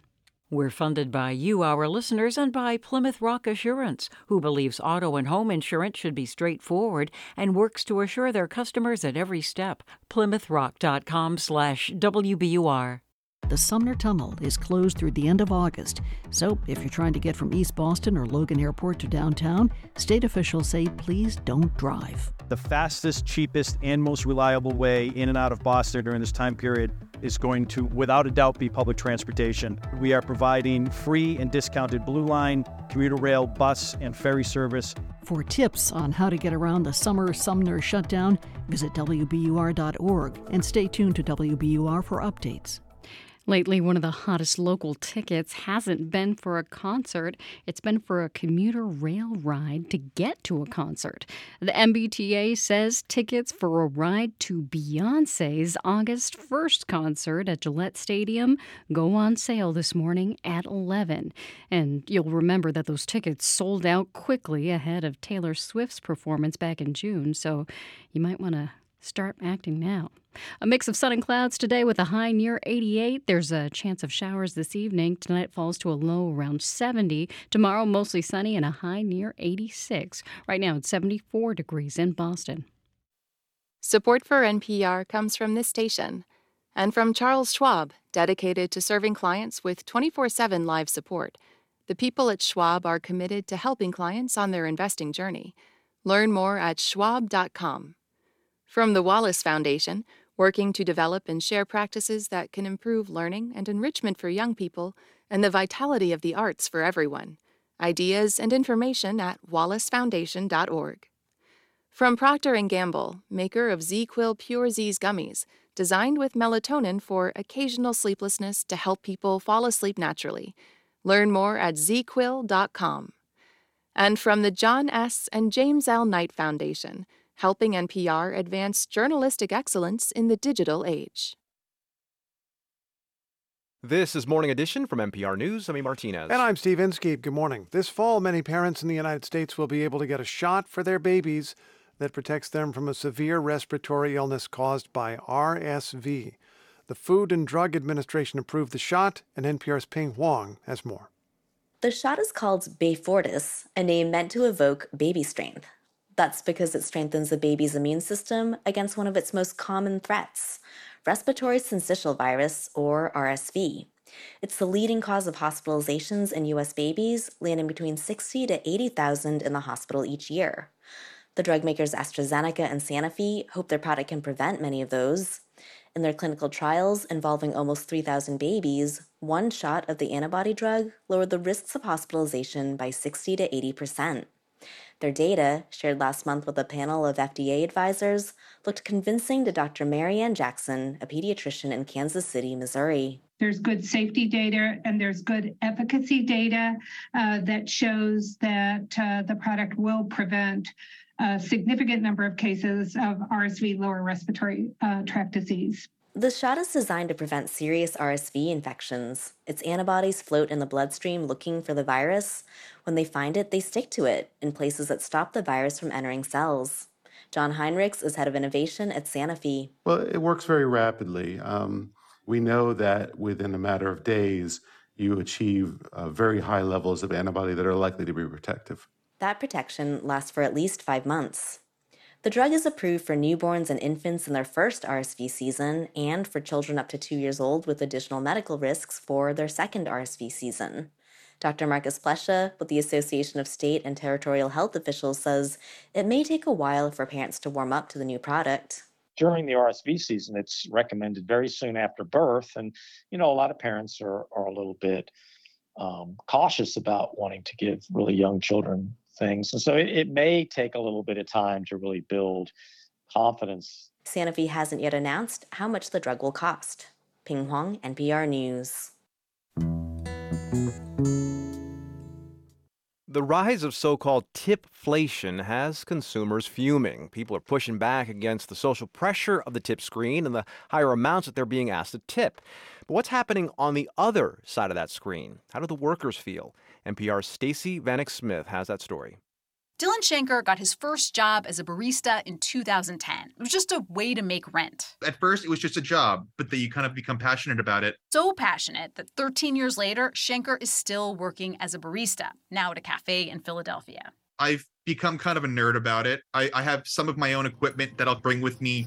Like Shanker's special portafilter, which lets him see the coffee while it's brewing. Shanker says he knows exactly what a perfect cup of coffee should look like and taste like. A good espresso shot. It has kind of like a creamy, full mouth, just like slightly sour, slightly bitter. Also slightly bitter these days, the tipping situation. I know tipping with baristas is weird. It wasn't always like this. When Dylan started out, tipping was in cash, and it wasn't much. He took home roughly $10 a day. But tipping gradually became a bigger and bigger part of his pay, and has gotten more and more uncomfortable. This sort of like awkwardness. It's like verboten to say out loud anything about tipping in front of the tip screen. And every once in a while, things get really weird. I remember this one guy, he looks up at me and he's like, I accidentally tipped. I'm like, what do you expect me to respond to that? I'm sorry. The rise of the tip screen in businesses from fast food to grocery stores has been causing a lot of confusion and outrage for customers. I mean, even my own niece called me about this. Sylvia Allegretto is an economist at the Center for Economic and Policy Research. I became an economist because I was a low-wage worker for a long, long time, and I was a tipped worker. Allegretto says being a tipped worker is tough. Poverty rates for tipped workers are more than double that of other workers. Allegretto says we tend to think of tips as a bonus for good service, but in reality, they are something else entirely. It's a subsidy. It's a wage subsidy to the employer. It's not a tip. It goes to your wage. It's just the amount that the employer doesn't have to pay you. And people don't understand this. And here's where we get to this moment we're having in tipping. With inflation happening across the economy, businesses are dealing with rising costs. At the same time, there's a lot of pressure to keep prices low for increasingly frugal customers. Tipping is a way to get more money from customers without actually charging them more. Money that goes to paying workers. If there is some means of tipping that's available to you, that should signal to you that they aren't being paid enough. Tipping is sort of an acknowledgement of that fact. Barista Dylan Schenker says tips make up 10 to 20% of his pay, a very volatile 10 to 20% that totally relies on the whims and moods of customers. If you aren't tipping them, and you are taking advantage of that labor. Tipping is presented as a choice, a thank you for great service. But businesses are using tips as a baked-in part of worker pay and a way to attract often hard-to-find workers. More and more companies are doing this, and customers are increasingly resentful about the awkward tip screen moments and the unexpectedly high final bill. But Schenker says a lot of people don't understand the wages service workers actually make. He is 39, he has a decade of experience and expertise, and I've never made more than $25,000 a year. I cannot even wrap my head around the idea of even just making $30,000 or $40,000 a year. I could just do so much with just that much money. Roughly half of Schenker's customers tip, which is in line with the national average. But data shows customers have an increasingly negative view of tipping. Tips are down from last year by nearly 10% for food service workers.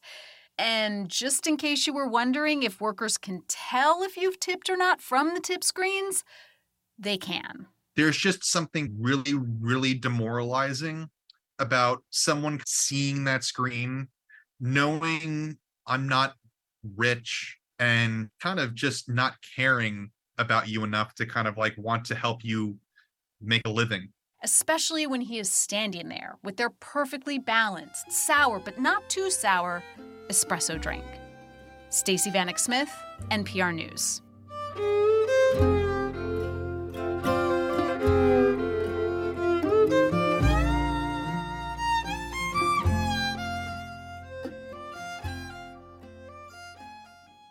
This is NPR News.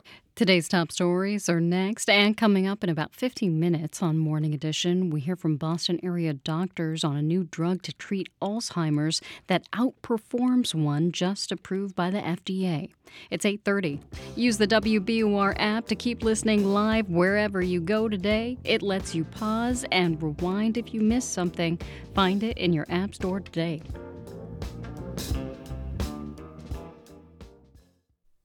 Live from NPR News in Washington, I'm Dave Mattingly. Israel's President Isaac Herzog is scheduled to meet with President Biden today at the White House. They're expected to focus largely on the war in Ukraine. Russia launched missiles and drones at Ukraine's port of Odessa along the Black Sea before dawn. The attacks came a day after Moscow suspended its participation in a UN deal allowing safe passage for grain exports from Ukraine. The Senate is expected to take up the National Defense Authorization Act this week. As NPR's Windsor Johnston reports, the House passed its version of the $886 billion bill late last week. The House version of the legislation includes a number of controversial provisions, including one that would reverse a Pentagon policy that reimburses service members who travel out of state to get an abortion. Another amendment in the House bill would eliminate diversity and inclusion programs at the Defense Department. Senate Democrats say they worked through the weekend on their chamber's version of the bipartisan bill and are aiming to bring it up for a procedural vote later today. President Biden's climate envoy, John Kerry, is in China. He's hoping to restart climate talks between the U.S. and China. Beijing suspended high-level contacts last year after then House Speaker Nancy Pelosi visited Taiwan. This is NPR News. From WBUR in Boston, I'm Rupa Shenoy. The Massachusetts Air National Guardsman accused of leaking government secrets is comparing himself to former President Donald Trump in his effort to get out of custody. Lawyers for Jack Teixeira say that others in high-profile documents cases are not being held. They point to Trump, who's also being charged under the Espionage Act. The judge who ordered Teixeira to remain in custody says he's a flight risk. Teixeira has pleaded not guilty. A coalition of groups is trying to prevent the closure of the birthing center at Leominster Hospital. UMass Memorial Health plans to close the center in September. Opponents of that move rallied last night on Leominster Town Common. State Representative Michael Kushnerek of Fitchburg says a closure would force many low-income residents in need of prenatal care to rely on public transit to go to Worcester for checkups. What we'll see is an inability for people to get those checkups, and they will, quite frankly, just skip these important checkups. And you're talking about health disparities and negative health outcomes for the life of both the mother and the child. UMass Memorial Health says falling birth rates and staffing shortages are behind the closure. An investigation is underway after a New Bedford police detective was shot last night. Officials say the injury is not life-threatening. It's unclear if anyone else was injured in the shooting. It's 8:34. WBUR supporters include Endless Energy, committed to helping homeowners improve energy efficiency. Assessment scheduling at goendlessenergy.com or 775-ENDLESS. The Red Sox's hot month of July continued last night with a 7-0 win over the A's in Oakland. Boston is now 10-2 this month. The Sox will play the A's again tonight. The Bruins have signed a Cape Cod native to a one-year deal. 24-year-old defenseman Riley Walsh was born in North Falmouth. He played college hockey at Harvard and spent last year in the American Hockey League. Highs in the upper 80s today under partly sunny skies. There's an air quality alert in effect until midnight for the Worcester area. Tonight it dips to around 70 and there's a chance of rain. Tomorrow mostly sunny and a high in the mid-80s. Right now it's 74 degrees in Boston. You're with WBUR. Support for NPR comes from this station and from Zoom. Zoom One is designed for AI-powered collaboration across phone, video, messaging, whiteboards, and work apps, keeping global teams connected. One platform to connect. Zoom One. From Indeed, Indeed is committed to helping businesses of any size attract, interview, and hire candidates all in one place. More at Indeed.com/NPR. And from the John D. and Catherine T. MacArthur Foundation at macfound.org. It's Morning Edition from NPR News. I'm Steve Inskeep in Washington, D.C. And I'm A. Martinez in Culver City, California. The European Union is offering hundreds of millions of dollars to the Tunisian government. Now, it's meant to help the country's failing economy. In exchange, though, Tunisia has to help stem illegal migration to Europe. Of which there's been a lot. So far this year, according to Italy, some 75,000 people arrived in smugglers' boats. Thousands of others have died trying to make the journey across the Mediterranean, and many started in Tunisia. The deal means the European Union will be helping to fund a government that has undermined Tunisia's once hopeful young democracy. NPR's Ruth Sherlock covers the region, joins us now from the UK. Ruth, tell us more about this deal between the EU and Tunisia. What is being offered? Hi, well, EU leaders were just there, including the Dutch and Italian prime ministers on Sunday, to try to move this forward. And what the EU is dangling is this prospect of as much as $1 billion in financial aid. Most of that is dependent on Tunisia agreeing to reforms imposed by the IMF. But like you said, the other big piece about this is migration. So the EU, especially Italy, where lots of migrants arrive, is desperate to stop the smugglers' boats that keep coming across the Mediterranean Sea.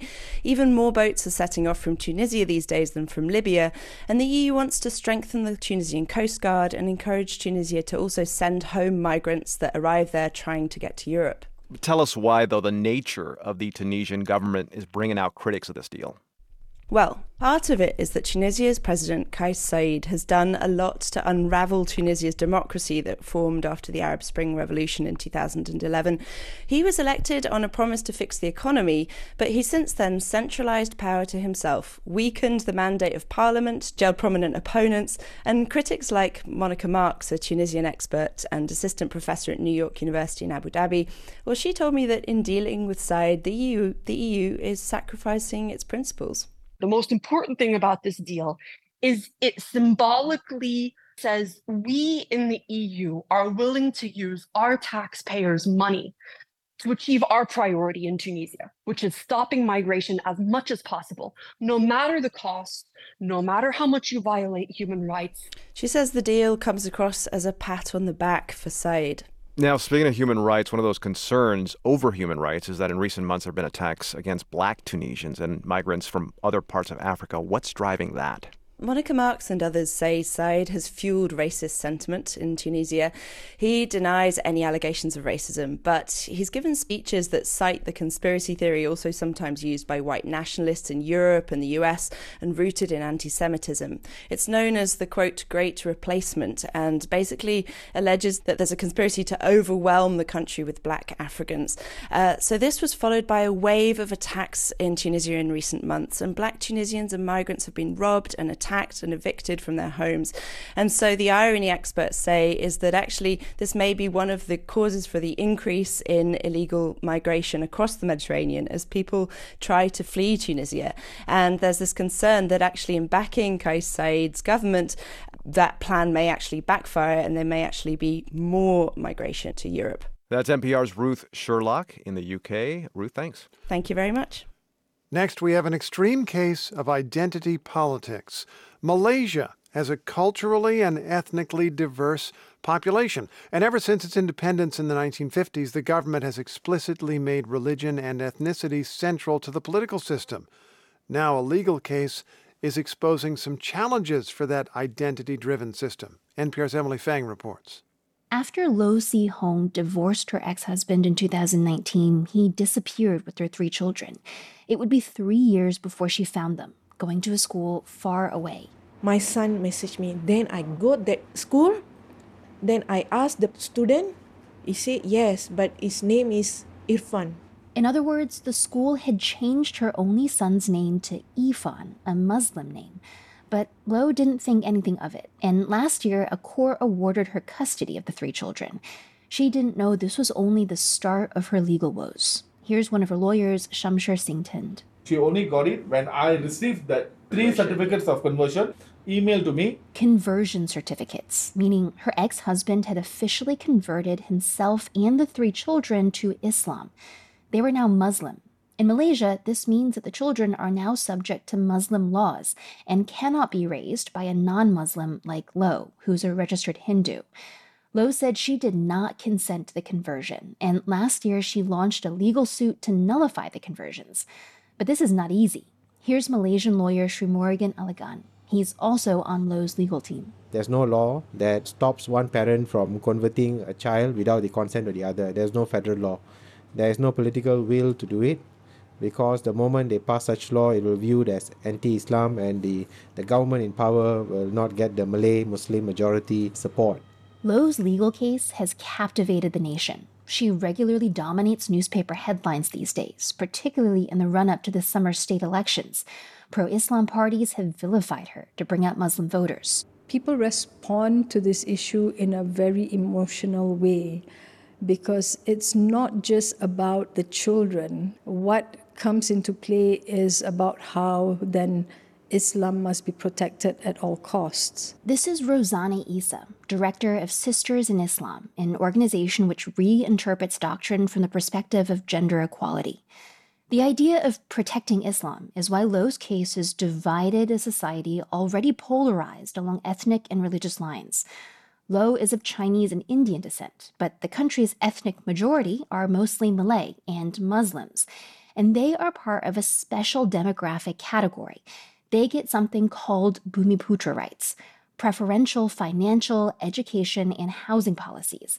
Some people convert to Islam to be part of the Bumiputra, but becoming Muslim also means There is no option for Muslims to leave Islam. And so there is power at stake in Lo's case.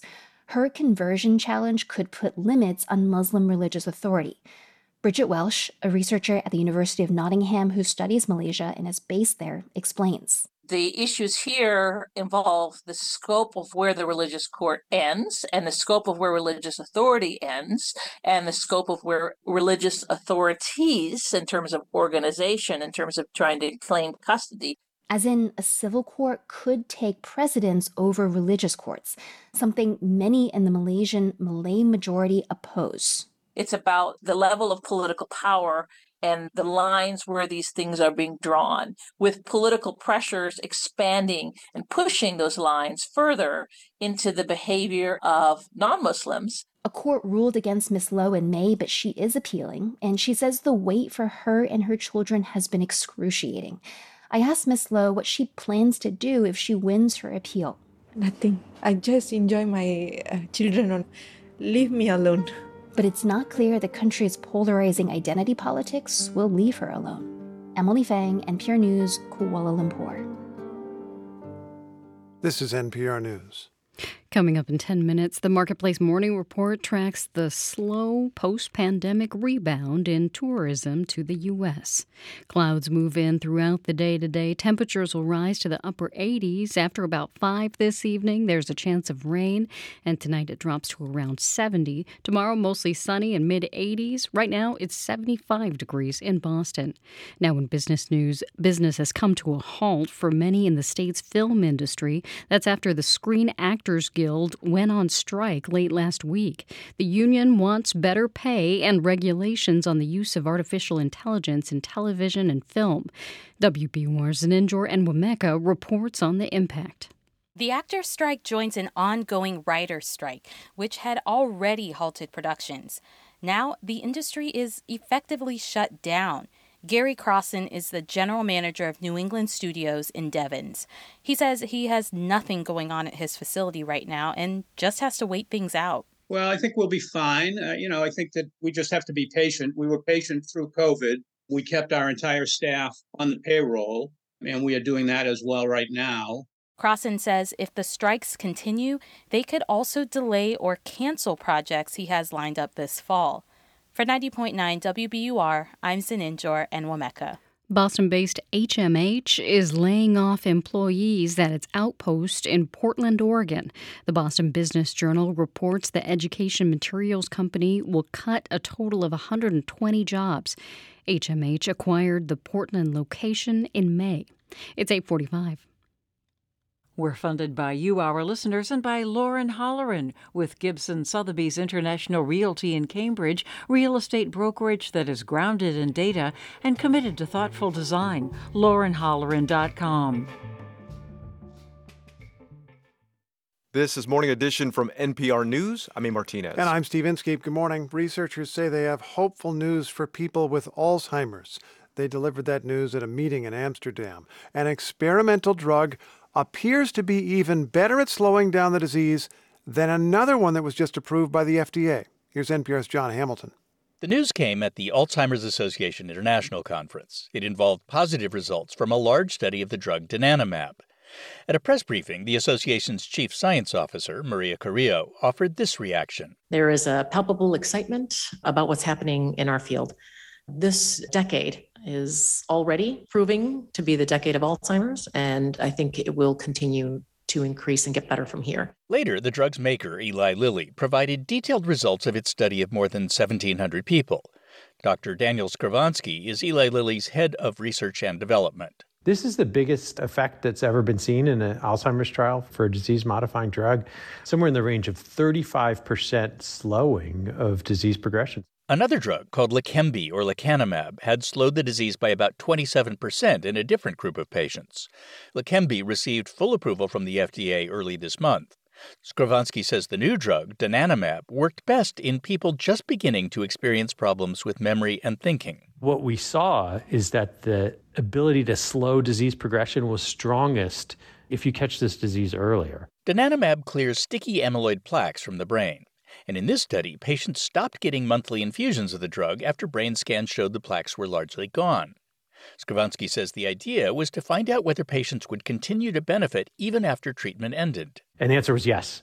So it's really exciting to think that this is a drug that can be used in many patients probably for a pretty limited duration, 12 months or less. Patients on Leqembi, the drug just approved by the FDA, must keep receiving infusions indefinitely. Both drugs can cause swelling or bleeding in the brain. In the donanemab study, brain scans revealed these side effects in about 1 in 4 patients. Skrovansky says a few of them also had symptoms like headache or confusion. So 6% of people on the therapy, they have these imaging abnormalities and then symptoms, which could be mild, but in a few patients it was severe. And 3 patients who had these symptoms ultimately died. The results with both donanemab and Leqembi provide strong evidence that removing amyloid from the brain can slow down Alzheimer's. The successes come after many other amyloid drugs failed to help patients. Dr. Risa Sperling of Brigham and Women's Hospital in Boston says one reason the new drugs are working is that they are being started sooner, before the brain has been badly damaged. I also think we've learned to be more aggressive with dosing. And both these 2 trials really suggest you have to knock down that amyloid from baseline. You have to do it quickly. But it's still not clear which forms of amyloid drugs should target. Sperling says single amyloid molecules appear to be harmless, but when they start to clump together, they can take on forms that are toxic. But eventually, lots of amyloid ends up in plaques in the brain. And there's been a debate in our field for 30 years now about whether the plaques themselves are causing the problem. Donanemab is designed to target plaques specifically. Leqembi, the approved drug, also goes after other forms of amyloid. Yet Sperling says both drugs appear to stave off cognitive decline in patients with early Alzheimer's. This gives me hope that if you went even earlier, 10 years earlier, you could flatten the curve altogether one day. A big study to test that idea is already underway. John Hamilton, NPR News.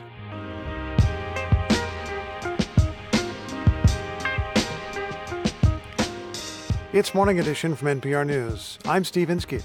And I'm A. Martinez. Coming up at the top of the hour on WBUR, it's the BBC NewsHour. They'll have the latest on Ukraine's offensive against Russia, plus the historic heat wave affecting nearly all of Europe. It's 8:49. We're funded by you, our listeners, and by MathWorks, creators of MATLAB and Simulink, supporting the Franklin Park and Stone Zoos and their efforts to protect and preserve the natural world for future generations. Here's a look at some of the stories we're following this Tuesday morning. U.S. climate envoy John Kerry is in China today to discuss how the 2 countries can work together to slow climate change. UN officials say an American is being detained in North Korea after crossing the country's border. And in Florida, civil rights groups are suing state officials over a new immigration law there. Stay up to date on the news all day here on 90.9 WBUR and on the WBUR mobile app. A new, less lethal weapon could make its way to the belts of American cops. It's called Bola Wrap. A handheld device shoots out a cord that wraps around the target's knees. Wrap. You know, if you're sweeping somebody into the ground, you could potentially find them being injured, and this actually helps them stop and tries to wrap them up a little bit. Hear that story on All Things Considered from NPR News. Listen today starting at 4 on 90.9 WBUR. Upper 80s and partly sunny today. It'll grow more overcast throughout the day, and that may mean some rain this evening. Overnight, it falls to around 70, then mostly sunny tomorrow and in the mid-80s. It's 75 degrees in Boston.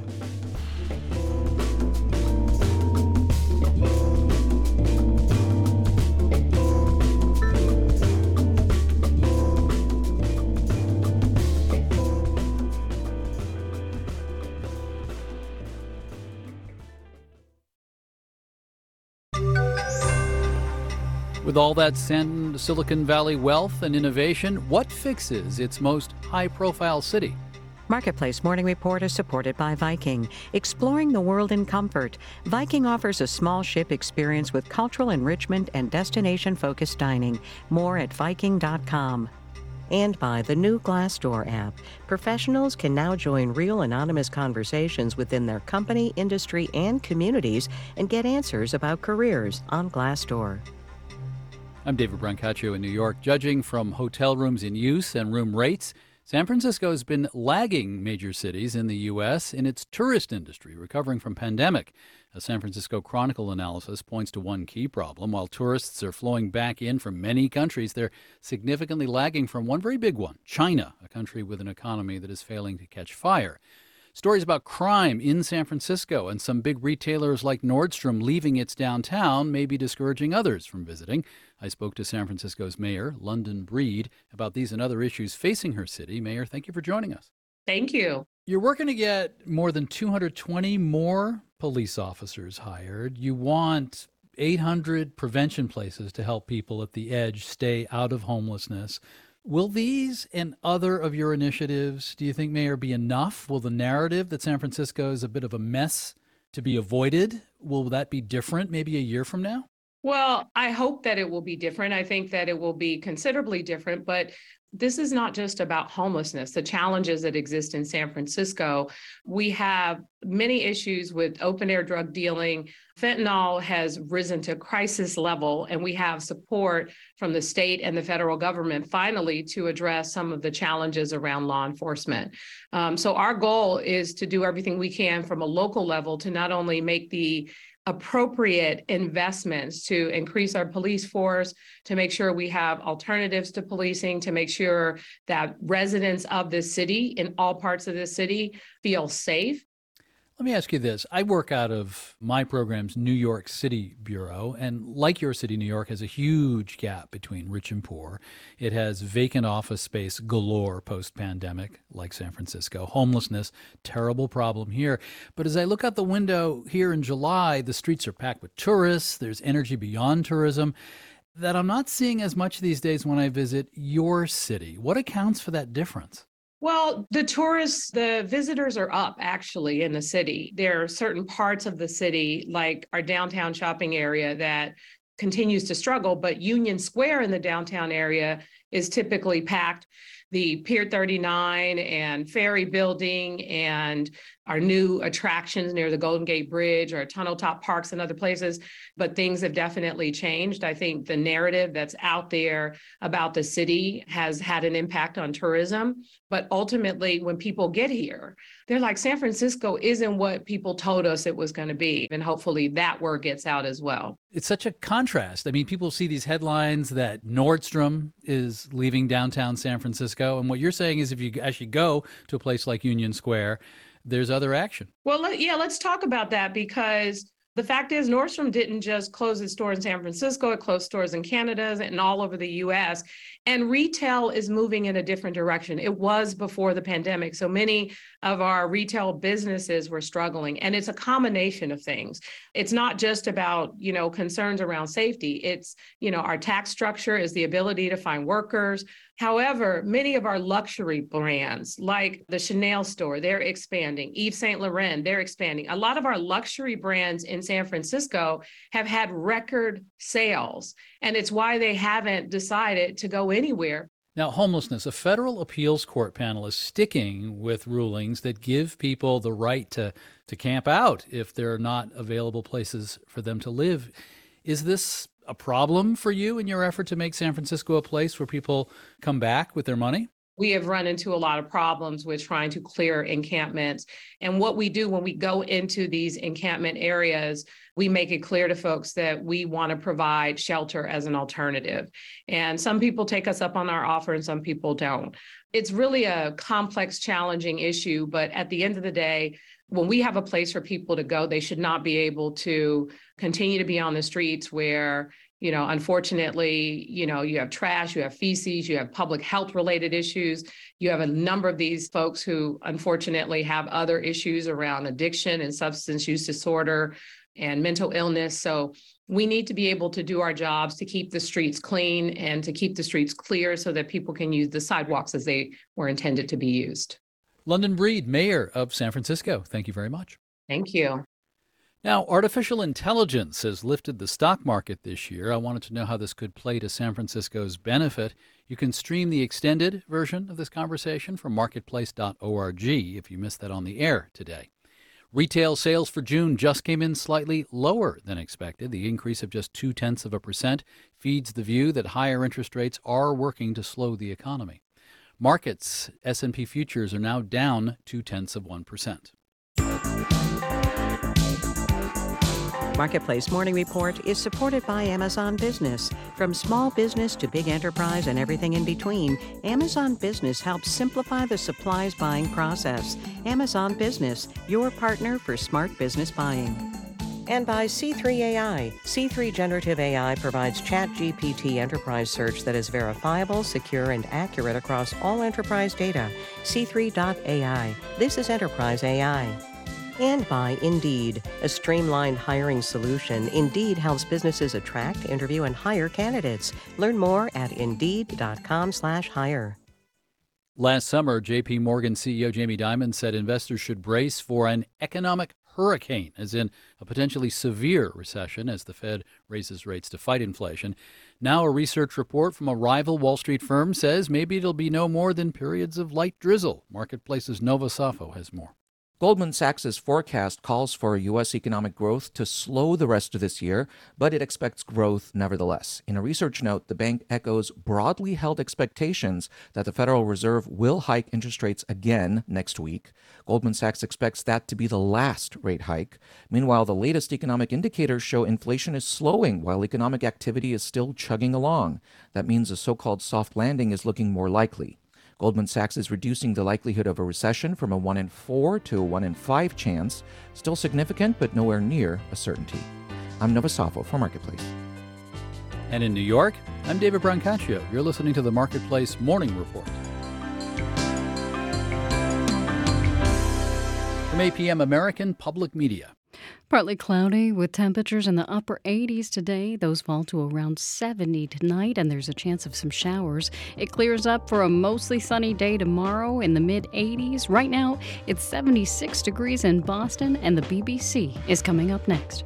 We're funded by you, our listeners, and by MEFA, the Massachusetts Educational Financing Authority, providing resources and tools to help you navigate the college planning process, including customized plans of savings, loans, and guidance with webinars, calculators, and an informative podcast. More information at mefa.org. I'm Senior Business Reporter Yasmin Amr. This is 90.9 WBUR FM Boston, 92.7 WBUA Tisbury, and 89.1 WBUH Brewster. Listen anytime with our app or at WBUR.org. WBUR, Boston's NPR news station.